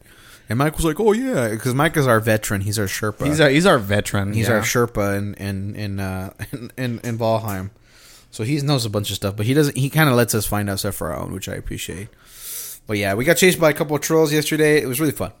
I just don't want to die because I had all my stuff on me. That's the spiel for Valheim today. Yeah. Play fucking Valheim. It's only $20. It's $20. It's really fun. Yeah. The graphics are not like breathtaking amazing, or anything, but it's a really mechanically fun game. Yeah, it has its own charm, I think, because you can look up. Well, it does have its own charm. It has like its own sort of aesthetic in the graphic design. But the physics of the game and the like the ability the abilities that you have to manipulate the world, the gameplay mechanics, that's definitely solid as fuck. Solid, yeah. A lot of thought went into it for sure. Definitely. The game design is fantastic, and the game mechanics are great. Yeah, and I'm sure at some point we're gonna play Back 4 Blood. We are. We'll probably play like on the weekend. Yeah, something. Yeah, play on the weekend. I'm gonna play the shit out of that game. Yeah, I watched a couple streams. It looks great. Back 4 Blood actually got Nick Merckx, Tim the Tatman, Courage. I want to say it was Cloaksy was the other one. Yeah, they sponsored all of them to play it on the day we released. Yeah. I'm gonna be honest. That podcast that we had that we were questioning the how successful it would be. Yeah, that was like the best move they could have fucking made. I mean, Nick Merckx, Tim the Tatman, two of probably the most prominent streamers nowadays. Yeah, behind like XQC. They're like like the FPS shooter, the FPS streamers. Like those are the guys you go to. Yeah. For a shoot 'em up, definitely 100%. Mm-hmm. But yeah, I've seen that especially if you're playing it on the harder difficulties, that it gets pretty rough, which is something I like to see. I like to see that it's not easy. Some people will be playing it, especially the streamers that have played the beta, and tested the beta, and they're like, "Wow, I don't remember it being this hard." So I don't know. I think that's enticing. It's makes it a challenge. That even streamers who played all the betas and stuff are having trouble. It looks interesting. So yeah, Back 4 Blood came out. We got into Valheim recently. Far Cry 6 actually also came out last week. Far Cry 6 dropped recently. I'm not a super big Far Cry fan, but I'm not a super big Far Cry fan. This one is like about the Cuban Revolution, or it's Cuban Revolution inspired. Yeah, well, and so honestly, the part that attracted me the most about it is that Gus from Breaking Bad comes out. He's the fucking. I think he's the main antagonist. Yeah. And it looks so he's fucking cool. Grand Admiral Gideon in Mandalorian. Is he really? Oh, yeah. That's true. He's a Darksaber and everything. Yeah, he is Moff Gideon. Asshole. Kind of a cunt. He has the black. He has the Darksaber. Yeah, Darksaber. But yeah, so all those came out. I mean, here's a controversial one that's coming out. Popping off right now. You want to know? Call of Duty Vanguard. It releases on November 5th. Kind of a controversial game that's coming out. Vanguard, yeah. They just not controversial in the like political sense, but like controversial in the sense of like nobody fucking wants this game to come out. Yeah, it's like it just seems I don't know if Vanguard will pop up. Battlefield beta was also Battlefield 2042 releases on November 19th. Releases in November. The public beta was out, so people were playing the beta. I saw some beta gameplay. I've just heard so many bugs. The beta, about Call of Duty Vanguard was super. Oh, I heard the Battlefield 2042 was ridden with bugs, like, really horrible bugs. I think a part of the problem. To be fair, okay, look, I will say vehicles kind of bugs, Really? Yeah, like you just fall out. You can't get in and fall out of the vehicle. Call of Duty has kind of a weird rotation now because they have Infinity Ward, they have Treyarch, and they have Sledgehammer. Triple studio, yeah. Yeah, and so realistically, if you look at it, I mean, each development company has 3 years to produce a Call of Duty. Yeah. You know, after they release their Call of Duty, they get 3 years. So Vanguard is produced by Sledgehammer. Doesn't particularly excite me. I haven't had any Sledgehammer games that have like really stood out to me, to be honest. Knocked as it out far of as the Call park. of Duty, Yeah. I mean, we obviously Infinity Ward, we have Modern Warfare. Yeah. Treyarch, we have Black Ops. I mean, it's pretty cut and dry. That's exciting for us.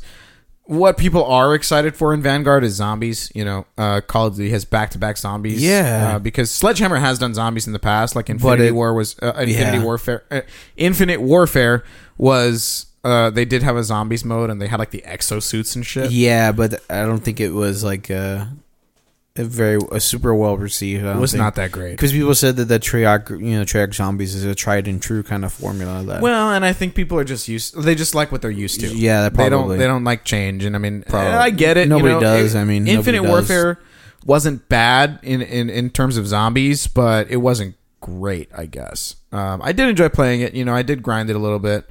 But I would argue that Treyarch still takes the cake. Yeah, I think they're just they got that formula down. I have not played Battlefield 2042, but I've seen a lot of good gameplay. Yeah, I've seen some gameplay of it. Like I said, I think it was really buggy. I think a lot of people were struggling with the bugs. When it worked, it was great, and then when it bugged out, it was like, oh. Well, and they also kind of signaled like a almost like an emphasis on creator content in Battlefield 2042. Yeah, I mean, because like the trailer literally had that one clip. Oh yeah, where it was the very first. Where he ejects out of the airplane. He ejects out of the jet mid-air, RPGs the shit out of his opponent, and then goes back, catches himself in the jet. Yeah, I mean, what an iconic moment. I mean, I watched the clip. I watched the reaction video. The clip of the original of the guy who filmed that. Yeah, got the clip. Yeah, he's a streamer now. Yeah, he is a streamer, and I watched the original clip, dude. So wholesome. He fucking was like, oh my fucking god, immortalized. He's like like Leroy Jenkins. Bro, exactly. Like, imagine he's the Leroy Jenkins to Battlefield. The Leroy Jenkins is to WoW. You know, he's the Leroy Jenkins. Of imagine having a clip that literally gets so popular that you are acknowledged by the developer of the game. True. You got that clip. You're immortalized. Yeah, you're immortalized. Literally immortalized. Yeah. Yes. And that's what every gamer dreams of, right? To be immortal. That's what drives people to be on leaderboards. I mean, for massive multiplayer online, so it drives you to get with your guild and do the first dungeon clear, because once you do the first dungeon clear, like in games like World of Warcraft or New World, which is popping off right now. Dude, New World is popping off right now. Absolutely popping. And everyone's like, ooh, World of Warcraft is dying, because World of Warcraft has dominated the U.S. market for MMO fantasy RPGs forever, for decades. I'm gonna be honest right now. I'm gonna say something that it's a slow death. The death spiral. It's entered the death throes. People have saying, because everyone's has always said, oh, what's gonna be the World of Warcraft killer, the WoW killer?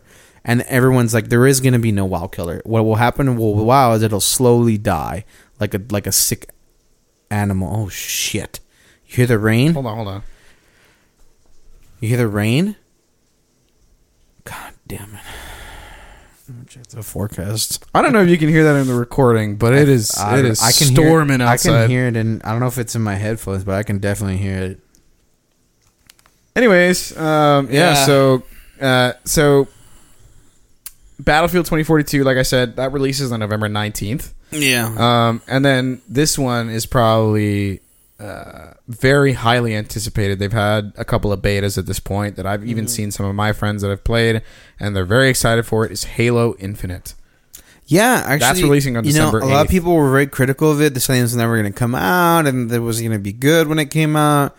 But I've seen some people play it, the beta, and then they were like, "Wow, this is pretty cool." It takes me back. It takes me back. It gives me the nostalgia of playing, multiplayer and Halo. Well, and I think because competitive Halo was probably one of the, we've talked about this before. Yeah. The competitive Halo was probably one of the first prominent competitive scenes that was out there. One of the best. And esports scenes. Yeah, and for Halo Infinite to come out right now is refreshing. Yeah. From the gameplay that I've seen, it's very familiar but also different. They find a way to put a twist on it. Yeah. But to also make the gameplay feel familiar. That's what you want. You want it to be nostalgic and kind of, it gives you the nostalgia, but it's also still enjoyable to play because it has new things. It's updated. It's modernized. Yeah.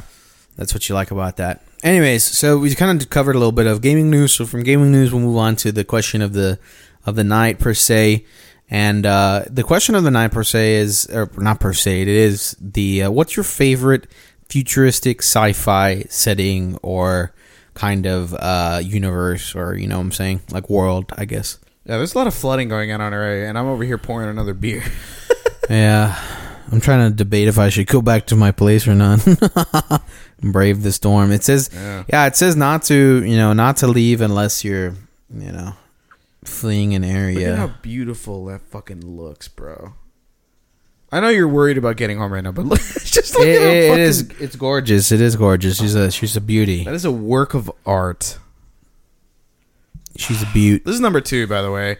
I don't know. I'm not drunk for sure, but I might be slurring. I don't know. We'll see. I'm pouring my second one as well, as you can probably hear. He's got the pour going right now. Get some slurpage going on. Hold on. Oh. What a beauty. What a beauty. In the wild. The hops literally sit in the foam and just present themselves to you when you first take that sip. It's beautiful. She's delicious. She's delicious. She's a beauty. So we got a question on the table. Yeah. Oh yeah. Fave futuristic sci-fi game. Yep. Or just setting. I said world setting. Did you say setting? Yeah, universe. Yeah, so it doesn't have to be. I don't want to limit it to like a medium because I feel like mediums are kind of restrictive. So it can be just anything. It's just a setting. Okay. In general. So it's a little my general. Answer doesn't necessarily change because mine actually has multiple mediums. And so it's futuristic, so it has to be like, Yes, it has to be in the future. It cannot. Yeah. It can be any time after, I don't know, say 2050. It can't be like alternate history type thing. You know what I'm saying? Yeah.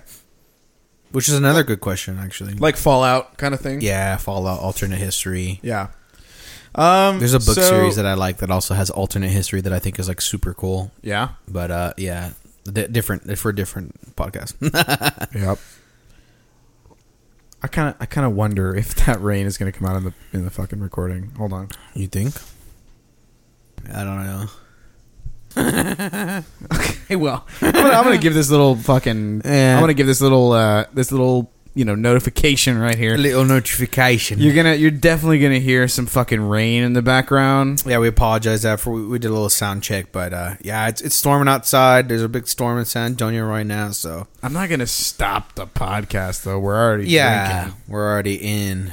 We're here. We're in deep. We're 117. This is some good beer. 1 hour and 17 minutes. Yeah, an hour and 17 minutes. Dude. I thought we were gonna be like 140 by now, but that's good. I like the time. Yeah. We've done pretty good, actually. I think it's great.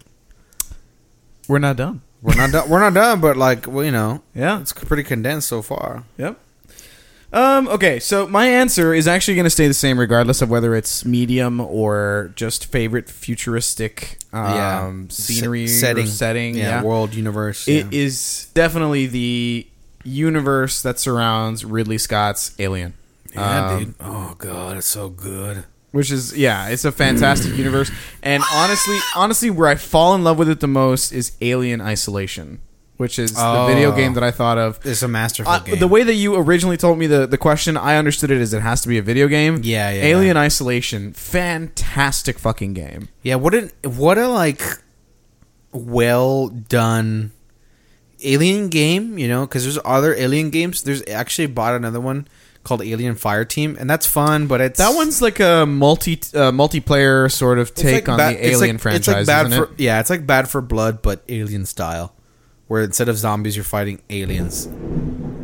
Holy shit. Yo. I felt that. Bro, I saw that like a fucking sniper shot.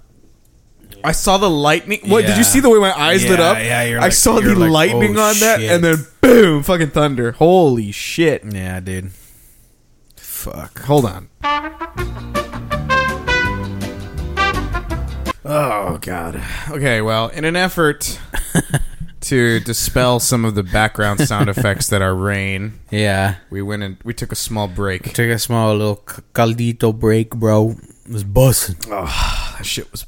It was Bussing. absolutely positively bussing. It was absolutely positively bussing. bussin'. It was given the rank of bussin'. Bussing.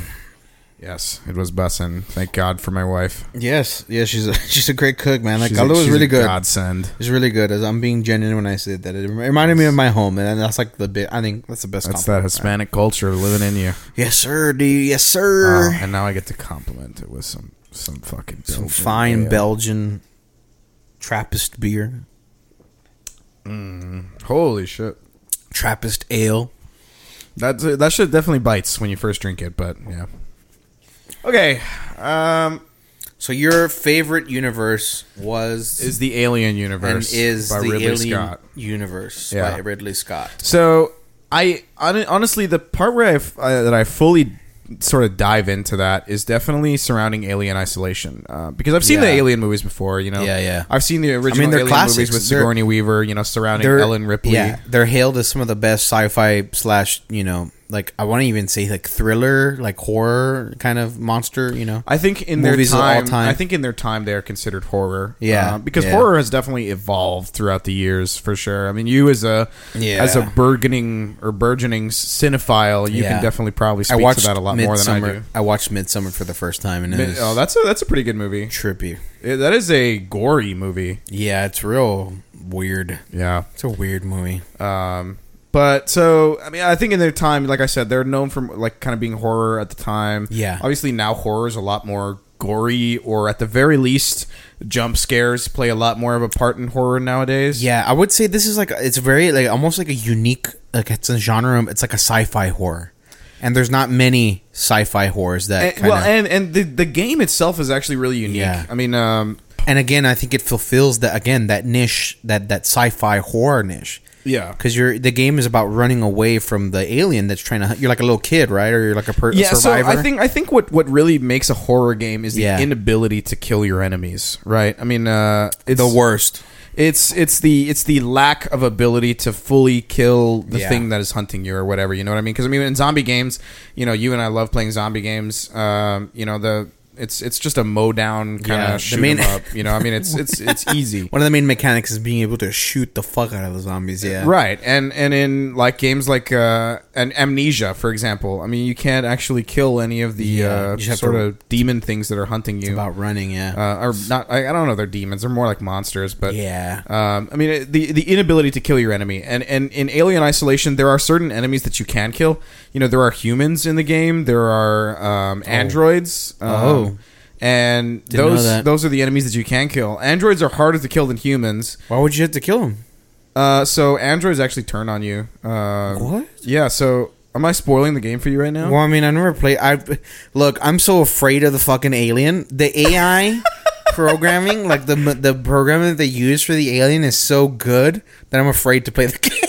I'm scared. I've seen people play it before. I've seen people play it before, and it just feels so real. It feels like it's actually hunting you. That it's intelligent. That it's an intelligent force. You know, that's trying to eat you. It's actually kind of fucking annoying. And it's scary in the way that it works, because it's like fucking hell. Like I don't fuck with that.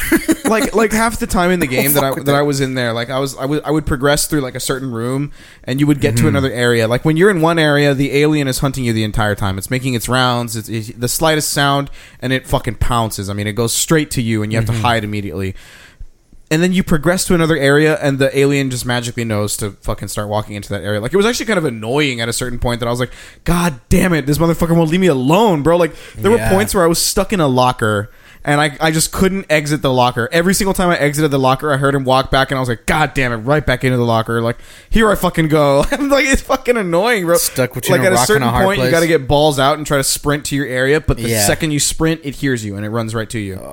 It's a difficult enemy to surpass. Talk but about adrenaline inducing. it's a great game because it's a great introduction to the universe. You know, I mean the premise. You don't have to know too much about the premise, but it's definitely a nod to the movies. You wouldn't have to see the movie to play the game. No, It's kind of not at thing. all. Not at all. So it's approachable. It's it is digestible. approachable because there is a premise. You do need to understand something, but they explain it pretty well in the game to where you don't necessarily have to see the movie to understand what's happening. You need to know the lore, right? Because all they say is that you play as Amanda Ripley.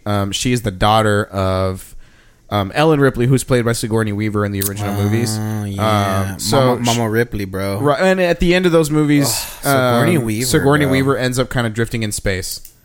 Damn, mommy, bro. Sigourney Weaver. God, come on, Sigourney Weaver and fucking Alien, bro. The first and Alien and Aliens. Oh, she can be my fucking alien mommy, dude. God damn. She can fucking kill aliens for me any day, dude. She can spank you with the fucking and even now, bro, alien machine that she gets. Fuck yeah, dude. The fucking cargo bot, the cargo exoskeleton. Bro, she can fucking... what an iconic scene. Yeah, what I mean, even to this day, bro, she's aged like a fine wine. She can still get it, bro. Fuck. She's my dummy mommy, dude. Dummy mommy. Dummy mommy, bro. I'm not afraid. We don't king shame, bro. I don't king shame. We don't king shame here. We've said that. That's the Sigourney unofficial Weaver, motto man. of Nerds and Slurred Words. Yeah, so 4-course meal, bro. You play as Amanda Ripley. Like I said, it's her daughter.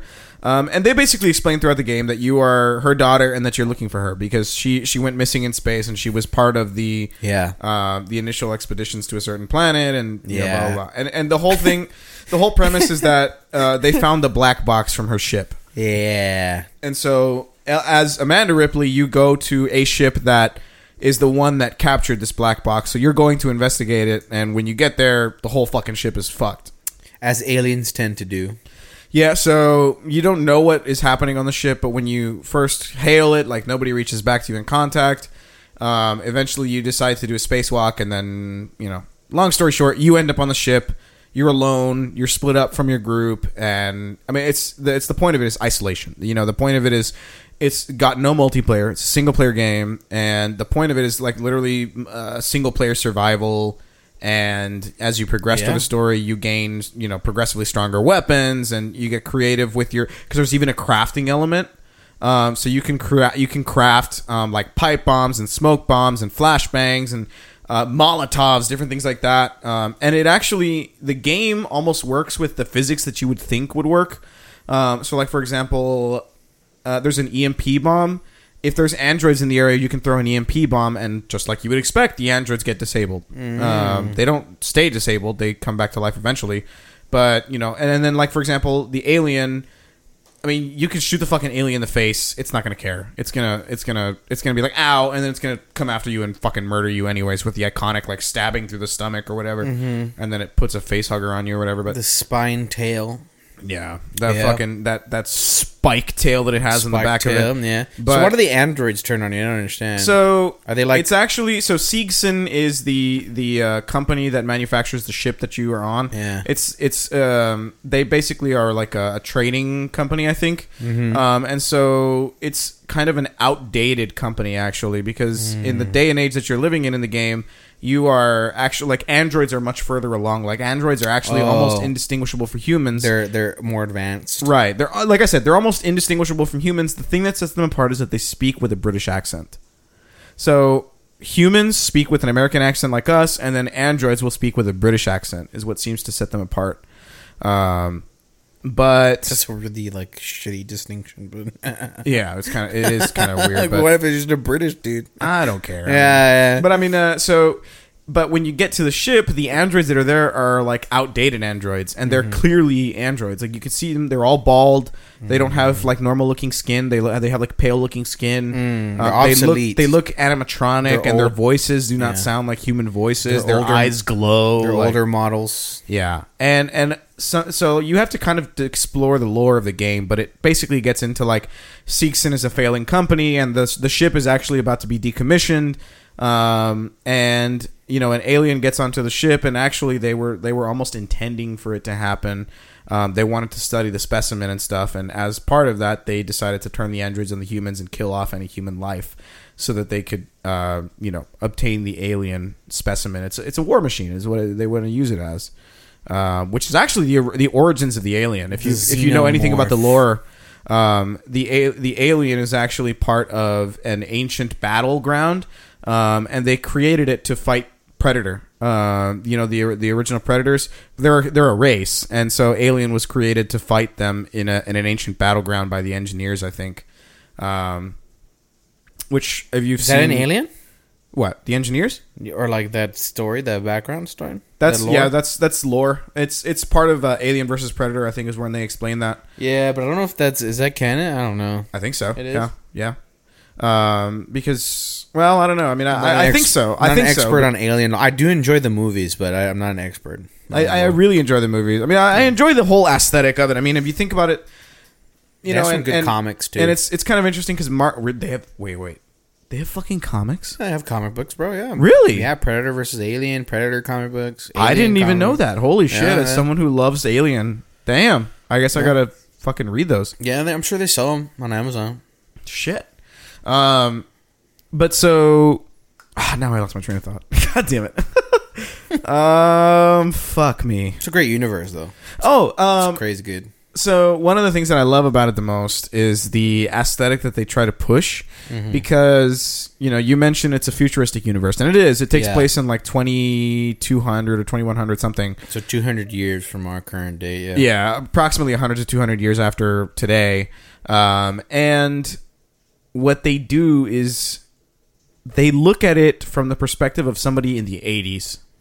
Because that's when the original movies were released, right? So, like, if you think of Back to the Future, for example, the movie was set in 2020, I think. The last movie, or like Back to Blade the Future Runner, 3 is. Blade Runner is set in 2017, 2020. Yeah, exactly. Yeah, to what they consider the future, which is 40 years in the future for them. They should have made it longer because we're nowhere near. Yeah, that we're nowhere near the technology they thought we would have, which is kind of disappointing. Actually, kind of speaks to what we thought we would have. Flying cars and shit in Blade Runner. Well, even in Back to the Future, they had flying cars. Yeah, true. They had flying cars. They had hoverboards. They had the self-tying Nike shoes. Those are pretty dope. Well, those are cool. I think they made those, right? I think they did. Yeah. But it's kind of difficult to manufacture something like that automatically tightens to the wearer, to your ankle width. Well, because it's not just the. I think it's meant to be like the shoe size adjust automatically too. I think, maybe I'm wrong, but yeah. So. But I mean, you think about looking at it through the spectacle of someone in the 80s or something like that, right? So they see the technology that we have, but they try to imagine what technology would look like 40 years or 50 years or 150 years in the future, right? Yeah. So when they designed Alien, I mean, the computers are black and green. Yeah. The super advanced technology systems that they have. They got the old mainframe stuff. Yeah, I mean, they don't even have color GUIs. You know what I mean? Like the GUIs, like the graphical user interfaces. They don't even have color GUIs. I mean, talk about advancement in that area of technology. Exactly. For sure. They have such basic interfaces, yet they have ships that can go light speed. They have can go faster than light. Yeah, I mean, they have faster than light drives. What the fuck is that process called? Where you freeze yourself? When you freeze yourself? Cryogenesis? Yeah, when they have cryostasis. They have cryostasis sleep. Yeah. Like they're so advanced, which we technically do have in our day and age. Do we really? Yeah, there's people that freeze themselves that hope that in the future that they're dying. There are people that are at the end of their lives or have chronic illnesses, and they've agreed to be cryogenically frozen. It's like for rich people. There's there's a plant in like Iowa or some shit where they freeze the people. Yeah. And that they hope that they can be revived in a later age. Like some Walt Disney shit where they like that theory that Walt Disney's head is frozen somewhere. Yeah, that they can revive them with like badass technology in the future. That's what the hope of the people that are dying is. Back for Blood type shit, bro. Yeah, that's gonna be the end of the world. Yeah, I don't know. So the company that does it takes their money, freezes them, and I don't know, some of them I think are already pronounced like dead. And so on the time of their death, they instantly like freeze them. And so that way when they're... The hope is that they can revive them. Yeah, when they're thawed out, if they ever do thaw them out, the company will kind of fund them to be revived with the technology of the current day. Interesting. But I mean, yeah, that's well, yeah, but I mean, to us it seems maybe kooky. we have something like to that. me, it seems kooky in this day and age, but who knows? Well, but it's also a very different type of cryostasis because in the they have like little pods with the glass on them and stuff. Well, and in the series in the universe of Alien, cryostasis is meant more for travel. To travel, yeah. It's sleeping so that you don't really have to experience the years in between travel because even at you don't age. Even at light speed, it's going to be years before you reach certain destinations at certain distances. Yeah, right? yeah. So it's not really faster than light. It's just right. Well, it's the speed of light, which is the fastest anything can go. I think. Yeah, propulsion. It's propulsion at light. Yeah, light. Well, speed, okay. So to get technical here, it's the speed of light in a vacuum. Speed of light in a vacuum. Yeah. Because light can actually be slowed down by certain mediums. But yeah. Anyways, so yeah, it's interesting to see because I mean you see the black and white interfaces. I mean you see like the padded walls on the edge of the spaceships that they have. You know what I mean? Like the androids that some are realistic and some are not. They still got the tube screens. The tube, what are they called? Yeah, like the old school tube. Yeah, screens. Exactly. Yeah. I mean, instead of like flat screens nowadays. Yeah. I mean, it's ancient. You know what they have. You know, and that's part of the aesthetic, though. It's part of the aesthetic of Alien. Exactly, and that's what makes it. And Alien Isolation captures that because even nowadays, I mean, I think Alien Isolation was originally released in like 2013 or 2014. No, I mean maybe it was later than that. Actually, yeah, I think it's maybe even earlier. Oh no, I don't want to say that's right. No, I don't think it was earlier than that. I would have to check on that, but it was released, not too long ago. But I mean, they obviously had a better idea on the technology that we have. Obviously, by then we had color TVs and flat screens and shit like that. But they still chose to stick with that aesthetic. They still chose to, in the game, to maintain that sort of 80s aesthetic. October 2014.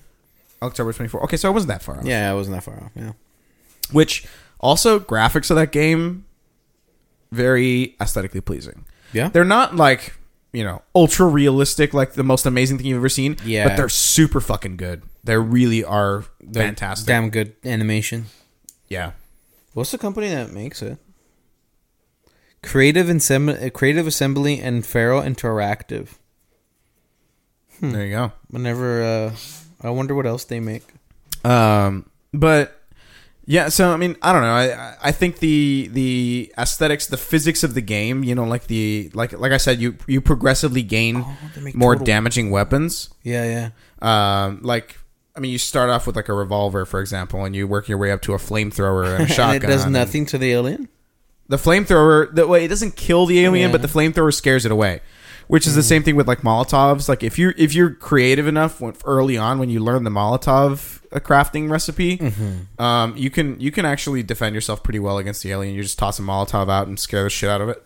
It works pretty well. They don't like fire, yeah. Yeah. It burns but I mean, the hive. there's like the classic elements of any video game, which is like the puzzles, obviously the horror aspects. You sit in a fucking locker for 30 minutes with your motion tracker out, you'll understand what I'm saying. Which has fucking happened to me. Gling. Yeah, because I'm sitting in a locker and I'm just watching it walk in circles. I know the route by heart at that point. Cling, cling, cling, cling, cling, cling, cling, cling, cling, cling, cling, cling, cling, cling, cling, and then like, yeah, yeah. Yes. I know what you're talking about. Yeah, yeah. That's one of the that's something that I've watched. There's a streamer I like watching, and like I remember I was telling you, Manny, over text that he has like a master's in film and cinematography. Oh, huh. And so one of the movies that we watched, he has like a film class. And so one of the movies that we watched a couple of months ago as like a film class. So he streams and he does it on Amazon Prime. And so, because Twitch is owned by Amazon, if he does it on Amazon Prime, he can do watch parties. And so everybody who's streaming can watch it with him. And so that's what we do. We watch part of that like community.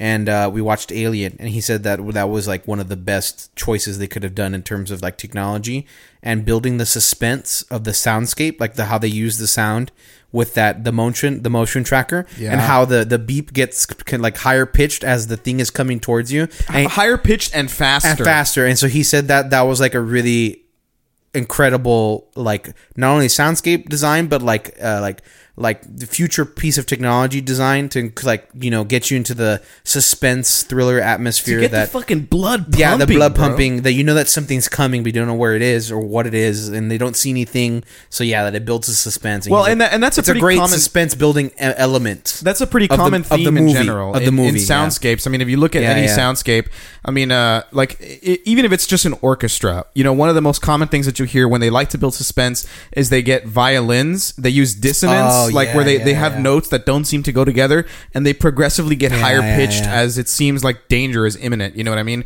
It's just a natural way for humans to react. I wonder if that's because like when humans are scared that we shriek, oh shit, I dropped the thing, but that we shriek. I don't know what it is, but that we shriek, is that? I wonder if that's why we associate like higher pitched noises with like suspense, maybe or danger, perhaps. Yeah, maybe that's like an evolutionary thing. Well, and I think it's like I mean, because like a lot of animals would do that. They'll make a call. They'll call like something loud so that to let their other, like, especially if they're like pack creatures, to let other members of the society or pack know that there's danger imminent. Like the prairie dogs do that. Wolves do that. I mean, a lot of animals do that. Hyenas. Well, and like even the soundscapes in Alien Isolation, which, by the way, fantastic soundscapes. Yeah. Because talk about making like what makes a game good is the music, And we've talked about this same thing with movies as well. Yeah. It really makes it iconic. It really emphasizes the setting. Yeah. Because like especially in Alien Isolation, there's a lot of I don't know exactly the instrument, but it sounds almost like flutes that they use, and Spooky. It gives almost like a desert Star Wars vibe kind of that you get. I mean, when you're on Binary Suns, exactly, yeah. I mean, when you're on Tatooine, I think is when we get that sort of flute music. But it's a trumpet, I think, actually. I don't know, but anyways, I mean, in Alien Isolation, it sounds a lot more like a flute. It's definitely not brass instruments. Yeah.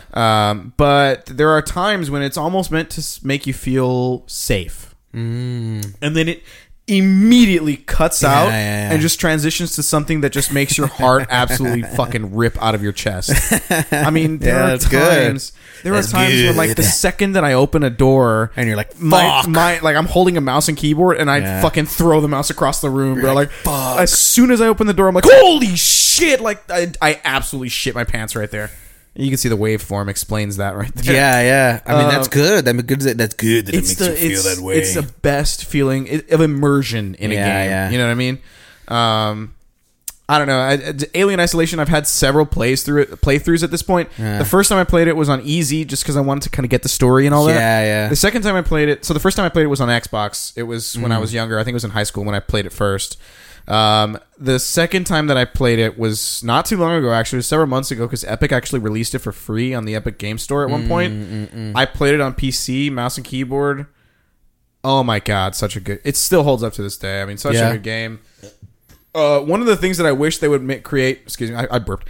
One of the things that I wish that they would create a co-op for it, because I would love to be able to strategize certain things in that game. Yeah. Like, for example, if there are enemies in front of you, I would like to be able to coordinate, like, a bait and switch kind of thing. Yeah. Like, one of you acts as the bait and maybe lures players towards you, and maybe even draws a firefight. While the other player goes and obtains the objective, kind of thing. You know what I mean? I see. I mean, the game itself has elements like that are really, really good. You know, they have a lot of really fun interaction that you can create. A lot of fun elements in your fights, because the crafting becomes super essential to your survival. Like, at a certain point, especially if you're playing on expert, the way that I did the second time. I don't know if I explained that, but the second time I played it on expert, or whatever the hardest difficulty is, I can't remember it. But it definitely becomes essential to use everything at your disposal, because you will 100% attract the alien. Because one of the biggest mechanics is that, like, for example, if you're in a fight against androids, or if you're in a fight against humans, if you fire a shot, the alien is going to come find you, and it's going to murder everyone in sight, whether it's you, whether it's androids, whether it's humans. It's going to slaughter everybody. So, like, one of the strategies would be like shoot and then hide, and then watch it kill everything. 100%. Sometimes it's going to be there. Exactly. You attracted it, and officially now you're in hiding mode. You know, there's a part where you can be aggressive, and there's a point where you're in hiding mode. Yeah. And there were several times during my playthrough where like I had no option but to shoot. Like I wasn't even thinking of attracting the alien. Yeah. But like I would open a door and there was an NPC right there. I would just instinctively I would try to swing at them, but if they were too far, I would fire. Yeah, because I had no other option. I was gonna die. Yeah. So I would fire, and as soon as I fired, like the back of my head, I was like, "Fuck! I need to get out of here. I need to hide." Yeah. Because I knew exactly what was coming. And you hear it as soon as you fire. The music drops. Like you hear the cellos go in and the violins just they go through like that they go through the phonetic scale on a like a dissonance almost. Oh god. And you can feel the soundscape change. You can feel the environment around you turn absolutely pessimistic. And I'm just like, I need to hide. This is where, like, I'm gonna fucking die if I don't hide. Fight or flight. Fight or flight. Yes, fight or flight. Absolutely. Flight. Absolutely. And I go into full fight or flight mode. I go and hide in a locker, and I watch all the NPCs around me get slaughtered. Get murdered. Yeah, I see the little motion dots just start falling off my motion tracker. I see them just start disappearing. Yeah. But no, yeah. So that's my spiel. Alien Isolation. Damn. Definitely my favorite futuristic game. It's a really good playthrough. The time that I played it recently, it was free on the Epic Game Store. If you're still able to get it, I would 100% recommend trying it out. It is considered a horror game. I will admit there are definitely times where it's going to scare the shit out of you. It's probably like I was saying, like probably like one of the best sci-fi horror games out there. I mean, I can't really think of a lot of sci-fi horror games. There's definitely horror, like supernatural games. But there's not like a lot of sci-fi horror that I think are like great. It's difficult to think of one. Yeah. They're definitely like it's a good horror game when like you just see it people playing and you're like, fuck no, I'd never play that. Yeah, like Outlast, bro. Yeah, fuck no, I'd never play that. So well, and I guess parting note is if you decide to play this game, there are going to be points where you are absolutely frozen in your tracks. Like you are in a locker and you just can't do anything. Like you're just like you see the alien in front of you and you're just like, fuck, I cannot do anything. Yeah. I'm going to give you a tip right now. Sometimes you got to just nut up or shut up. Yeah, like just sometimes exactly, bro. Run. Sometimes you pull out a Molotov, you run right at that motherfucker, you throw a Molotov in his face and you run right past him. And you just hope to God that he's like catch up to you. It's like that was actually pretty good. Yeah, I know. That was pretty accurate. So yeah, it's like shooting its little mouth muncher thing that comes out of its maw. The mouth muncher, the ass muncher that comes out of its fucking face. Ass muncher. Yeah. The little heart stabber thing, whatever. Yeah, dude, the fucking face stabber. Yeah, dude. face stabber. I think more often it just fucking shanks you in the face. Yeah, because it'll shank you in the face, or eat your stomach. Yeah, like in Alien versus Predator Requiem, where it's like a pregnant lady and then they just eat her stomach, bro. Eat the baby. Fuck. It's fucked up, dude. It is fucked up. It's great though. Fucking love it. Fucking love it. So I guess that's a great choice, man. I was like, fuck. Like, honestly, I hadn't had a lot of time to. I came up with the question, but I didn't even really think about it. And I did have an answer though. I kind of thought about it slightly. I guess my answer is Dune. I think the Dune universe is really interesting. Really? Yeah, because I watched Dune for the first time. I had never heard of it before since they announced the new movie. And it's on HBO Max, and I have HBO Max because of my internet. Is it really? Yeah, it's on HBO I'm Max. watching it then. The original... I have not heard of it either. It's so confusing, bro. I watched it for the first time, and it's a great film. It kept me engrossed the entire time. But it only kept me engrossed because I didn't know what the fuck was happening. I was like, what the fuck is happening half of the time? Yeah. It's definitely one of those movies you have to watch again and then appreciate like all the stuff that happens. Yeah. And it's definitely a movie that... like I would appreciate going to like that streamer who kind of breaks down the film for you in the film class. I greatly appreciate his insight so I can understand the movie better. I've only ever seen it once, but yeah, like I would like to watch it with his opinion and see what he says about it. So let me ask you something. A great sci-fi movie. It's a great sci-fi movie. It's kind of like a Star Wars-esque in a way, even though I think it came out before Star Wars. And it's kind of like a Blade Runner-esque. It was like in this golden age, or like, like a Alien-esque, kind of came out in this golden age of like old school sci-fi, where it's like, very... The 80s is definitely that golden age. Yeah, the old school sci-fi classics. And it's just, there's a lot of lore. There's a lot of lore present that they don't bother to explain. So they just kind of throw you into the universe, and you learn about the universe as you go. I feel like that's a lot of the Alien, to be honest, and they've expanded upon that at this point. And I think that's what makes it good. That's what makes it good. What makes a good setting good. You know, because it makes people want to learn more. The mystery. Like, why is it like this? How do these people get to this? How did this society get where it is? Why are these people like this? Why do they serve this creature? Like, I remember there's a creature in Dune that comes out. And there's like a human empire, and there's houses, right? Like kind of like in Game of Thrones. And so each house is like not cool with each other. They all hate each other, the different houses, right? And each house is very different. They have different ideals and standards.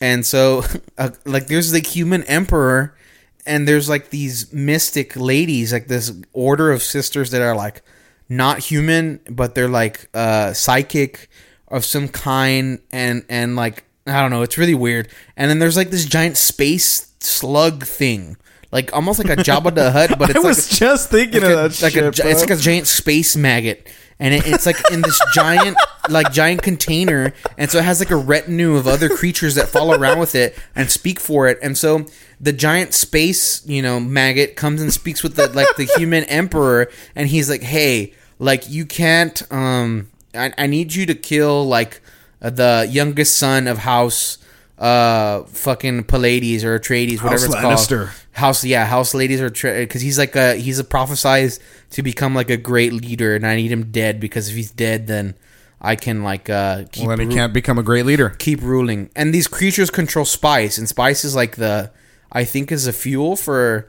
like interstellar travel, so that's why it's really important. Okay.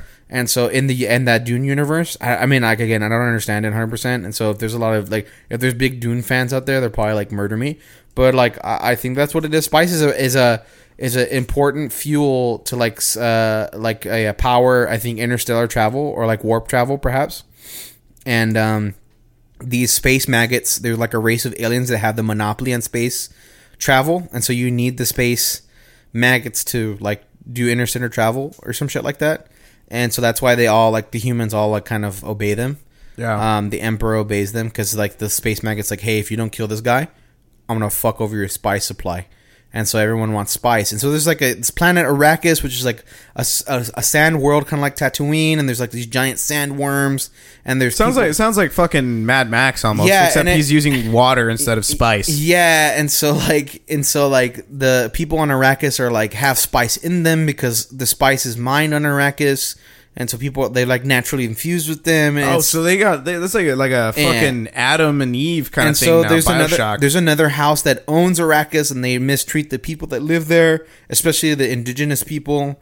And so when the House Pallades come around, the other house leaves a trap for them, and they kill all the people in House Pallades. And so the kid has to run away, and he's like prophesized. He has like this dream, and I don't know if you've ever heard the saying "fear is the mind killer," but that's where that's from. It's from Dune. And how old is this movie? It's like from the 1980s, 1970s. Yeah. So again, like you, I had never heard of the original movie. Yeah. I've seen the trailers. It's coming out on the 22nd. That's why I bought my ticket to go see it already. So did you really? Yeah. I've seen the trailer for the new movie. The only reason I'm honestly interested in it, is because Hans Zimmer composed it. Oh yeah, he was the one that composed the soundscape Interstellar. For that. Ooh. Hans Zimmer fucking killed it with the Interstellar score, bro. Oh my god, I fucking love Hans Zimmer, dude. What a great score. I saw a TikTok of him like kind of promoting Dune or whatever, and he talks about how it's actually one of the most interesting movies that he's seen. Yeah. Which is crazy to me, because I'm like, okay. And I think there's a lot of fucking Hans Zimmer. I think there's it's kind of like it has never had kind of the following that Star Wars has had. And so I think because of that, it hasn't had like a chance to explain some of the like cool badass stories in that universe. And I feel like it's underrated. It's a cult classic that hasn't been greatly appreciated, and like the effects are not the best. Like I think Star Wars effects are better, honestly. Maybe that's why it's more popular. But Dune is definitely cool. It's definitely up there with the sci-fi classics, and I think it's really cool. I think it deserves to be explored more as a universe, as a setting. There should be more stories. Who's the director of Dune? I don't know. So one thing I will say, Hans Zimmer tends to work with Christopher Nolan a lot, or the original Dune, the new Dune. I don't know. Hans Zimmer works with Christopher Nolan a lot. Yeah. Because Hans Zimmer did Inception, he did Interstellar, and he also did The Dark Knight. Yeah, you can look it up. He did Dunkirk. I can Google it. can Google who the director. He also did Gladiator. Gladiator. Fuck, dude. Dude, that video that when he's dying and the like vocalist, I don't know who it is, but it's great, bro. It makes me cry, bro. The ending of Gladiator makes me cry. I'm like, he's going in with his family. Bro, I fucking get emotional. He's finally gonna be with them. He's dying honorable death. Yeah, it's fucking great, dude. Makes me sob. Never mind. It's Denis Villeneuve. Yeah, so I don't know who that is. Another guy. I've never heard of him before. I'm sure but he's an accomplished actor if he's taking on the mantle of Dune, which is like again a cult classic. And I think the trailers that I've seen of Dune, of the new Dune, I think that's him. I have no idea who he is. I don't know. I make it very approachable. I think that the Dune universe kind of, deserves more stories to be told in it. I think it's kind of a cult classic. It's a little bit underappreciated, even though it's a great sci-fi story that kind of begets this larger universe where there's a lot of, lore behind it of the, histories of how these characters got to where they are and how these, narrative drivers are present in the story and how they got to be there. And so I think Dune is a good example of a story of a sci-fi setting that I think is really cool. It's really interesting, simply because it's, like I said, it hasn't been explored. I think there's a lot of potential for the stories to be told in that universe. And I'm hoping this new Dune, which looks very digestible, like it looks like a very approachable kind of modernized version of it. Because I was telling Manny before we got cut off that the original Dune is kind of a little dialogue heavy, and the dialogue in it is the scripting in it is a little like pretentious. Like it's kind of hard to understand exactly what is happening, especially narratively, plot wise. There's a lot of things. There's like the space maggots that like control the spice. I asked this, but I mean, it's weird. I realized I already asked this. Well, we got cut off, so I need to re-ask this. Yeah. But when you say pretentious, I mean, to me, pretentious seems like it would be like gatekeepy almost. No. I just mean that it's a little bit, a little bit aloof. Like they expect you to do some homework on the movie. That it doesn't hand you the plot. And so some people might just call that good. Some people might call that good.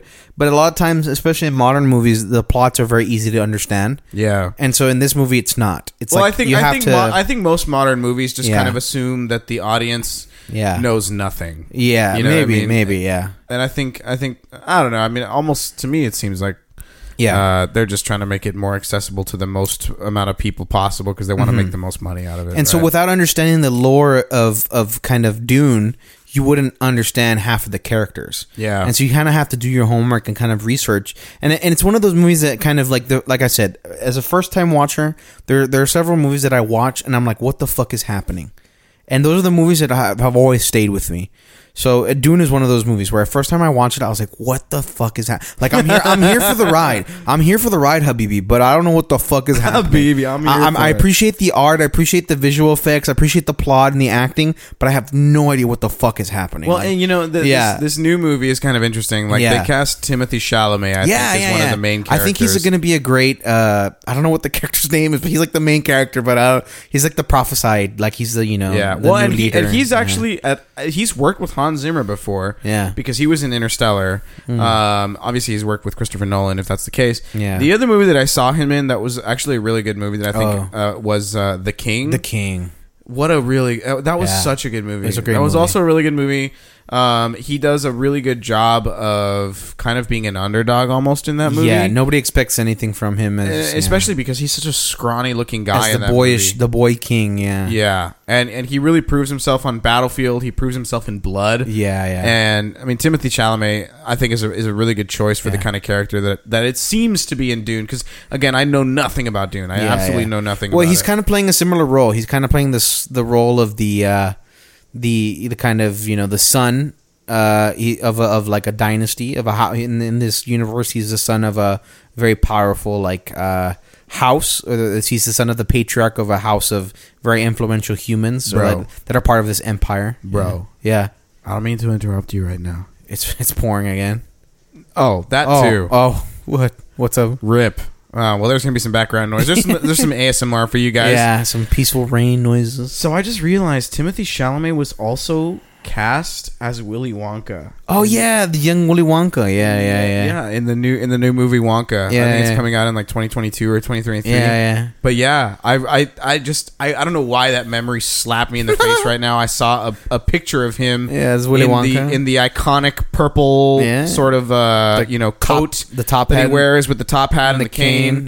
Yeah. Timothy Chalamet was cast in that movie as well. I think he's gonna be a good Willy. He's gonna be a good Willy Wonka. I think he's gonna have to be a very dynamic actor to be able to take on a role like that. Yeah, because Willy Wonka's kind of kooky. Almost eccentric. Yeah, very eccentric. Yeah, eccentric is probably the way I would describe him. Motherfucker goes to like some exotic land, discovers cocoa beans, and then like hires all the natives to make cocoa beans in his factories. Yeah, all the fucking like 1 foot tall natives. Yeah, the Oompa Loompas, bro. Like, it's just fucking weird. Colonizer. Fucking colonizer, bro. No, but imperialism. Loki kind of true though. But at least he pays the name. At least he pays the native. Yeah, he pays wage, and he houses them too. He houses them as well. So at least he does that. At least we assume it's a fair wage. Yeah, we assume it's a fair wage. Anyways, but yeah.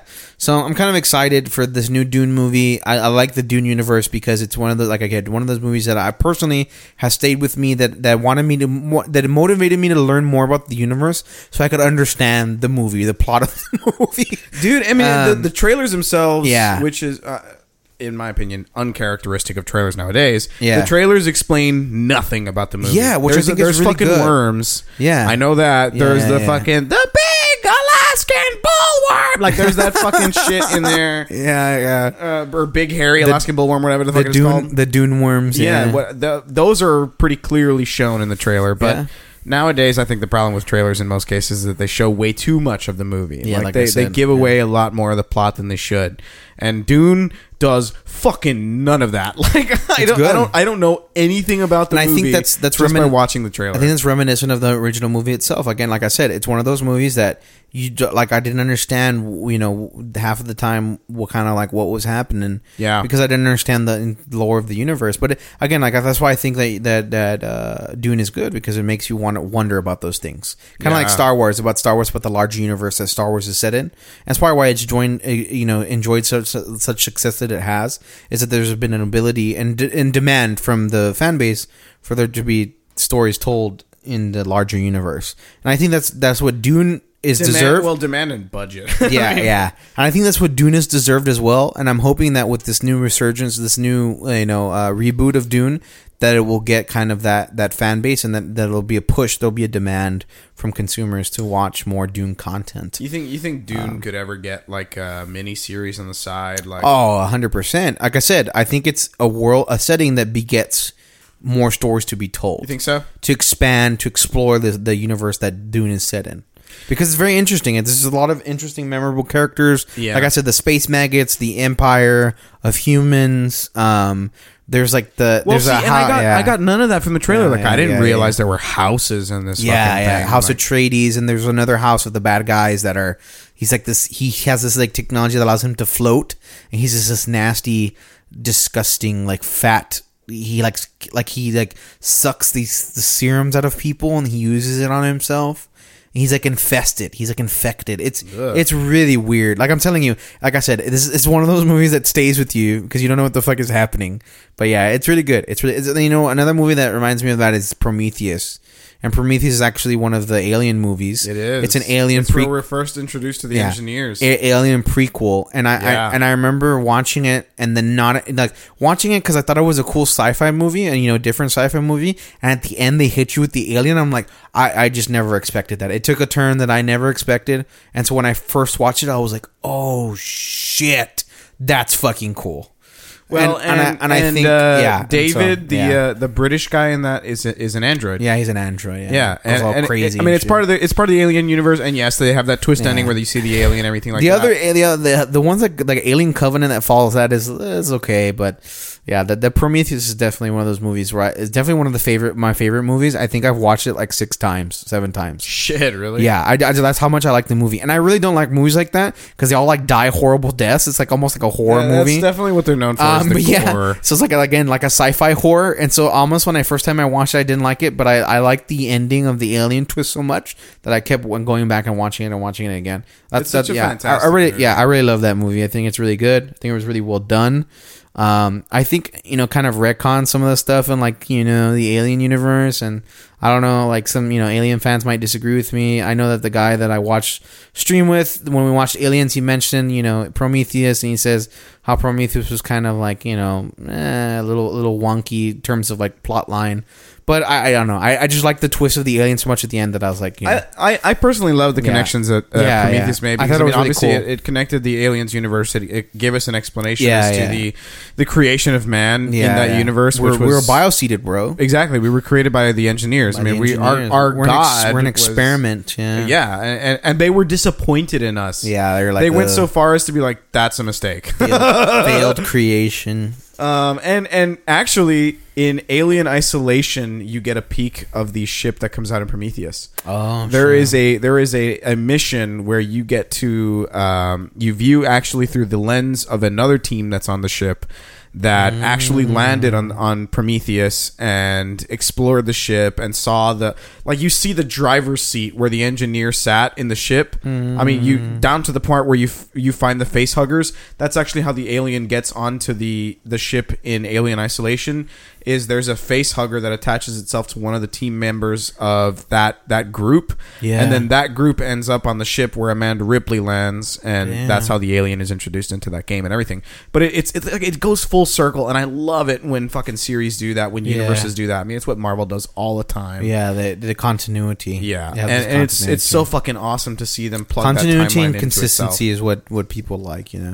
They like to see their characters come back. Yeah, and I don't know a whole lot about Dune, but I definitely am gonna watch it. Especially based on your description so far, because I didn't realize there was so much lore behind it. It's very, like I said, very lore heavy. Again, I need to watch it again. I've only watched it once, but I need to watch it again definitely, so I can more appreciate kind of the, because I wasn't even paying. I was so engrossed in the plot that I wasn't even paying attention to, like, the cinematography, the color changes, like the soundscape. The soundscape is really cool too.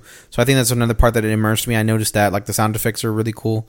But yeah, it was so engrossed in the plot that I didn't really pay attention to the other kind of technical aspects of the film. And I do think that cinegraphically or cinematography, whatever you want to call it, cinematographically, cinematographically. I don't know if cinematography. Cinematographically, cinematographic. Fuck, I don't know. But yeah, cinematically. There you go. Cinematically, that in terms of cinematically, that it's the camera shots, the angles are also good. But I'm not that film major, so I'm probably uncultured to. You're probably say that. more of a cinephile than I am. Yeah, though. probably to like say that. But I want to say that some of the angles and the shots that they get are pretty good. Kind of capture that. Whew, you finished that. I think such a boozy taste behind that. But other than that, that's my favorite. Going on a tangent with Prometheus, but yeah, definitely Dune and Prometheus are up there in some of my favorite films. I'm a big fan of sci-fi. So it just so happens that we match up on some of our futuristic favorite sci-fi films. Yeah, I definitely like Prometheus. I mean, I love the original Aliens. I love Alien and Aliens, and then Alien 3. And then the fourth one. There are definitely some installments that are not the greatest. Like the third one is, they could have just cut out the third one and made the fourth one, and the fourth one would have been okay. But definitely Aliens. I think Alien is great, and then Aliens builds upon Alien, and it kind of perfects it. So I would argue even that Aliens is better.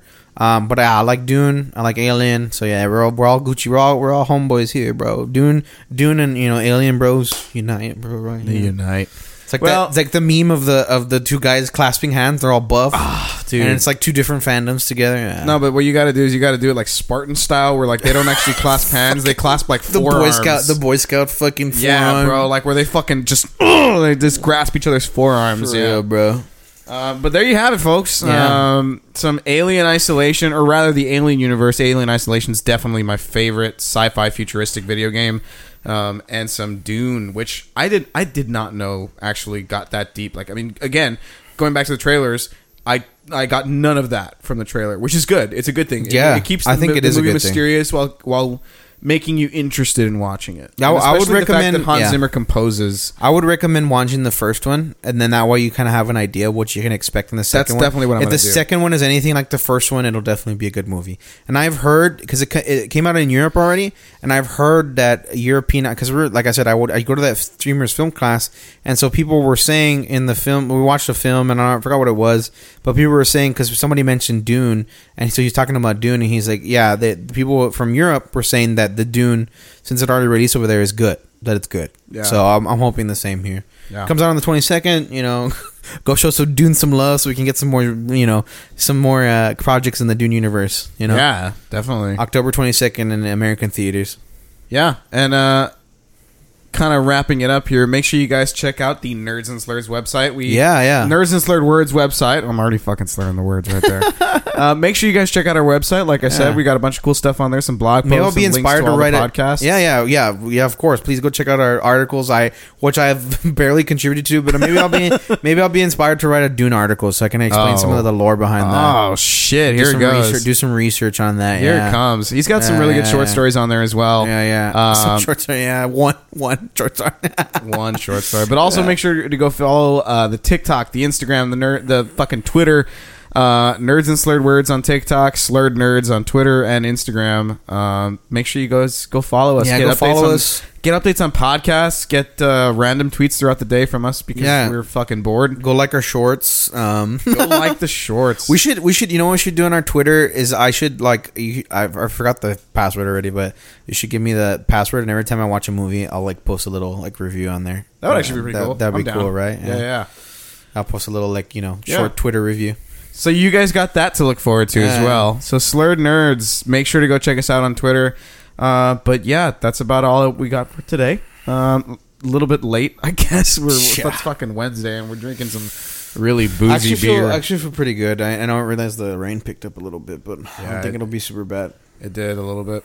But anyways, a shout out to the Maketsu monks. Maketsu, bro. I hope I'm pronouncing that right. Shout out to them for making a fantastic Belgian triple. Yeah, an excellent Belgian lager. Oh no, ale. It's an ale. And it's a triple. Excellent triple ale. It's beautiful for a fucking weird ass bottle.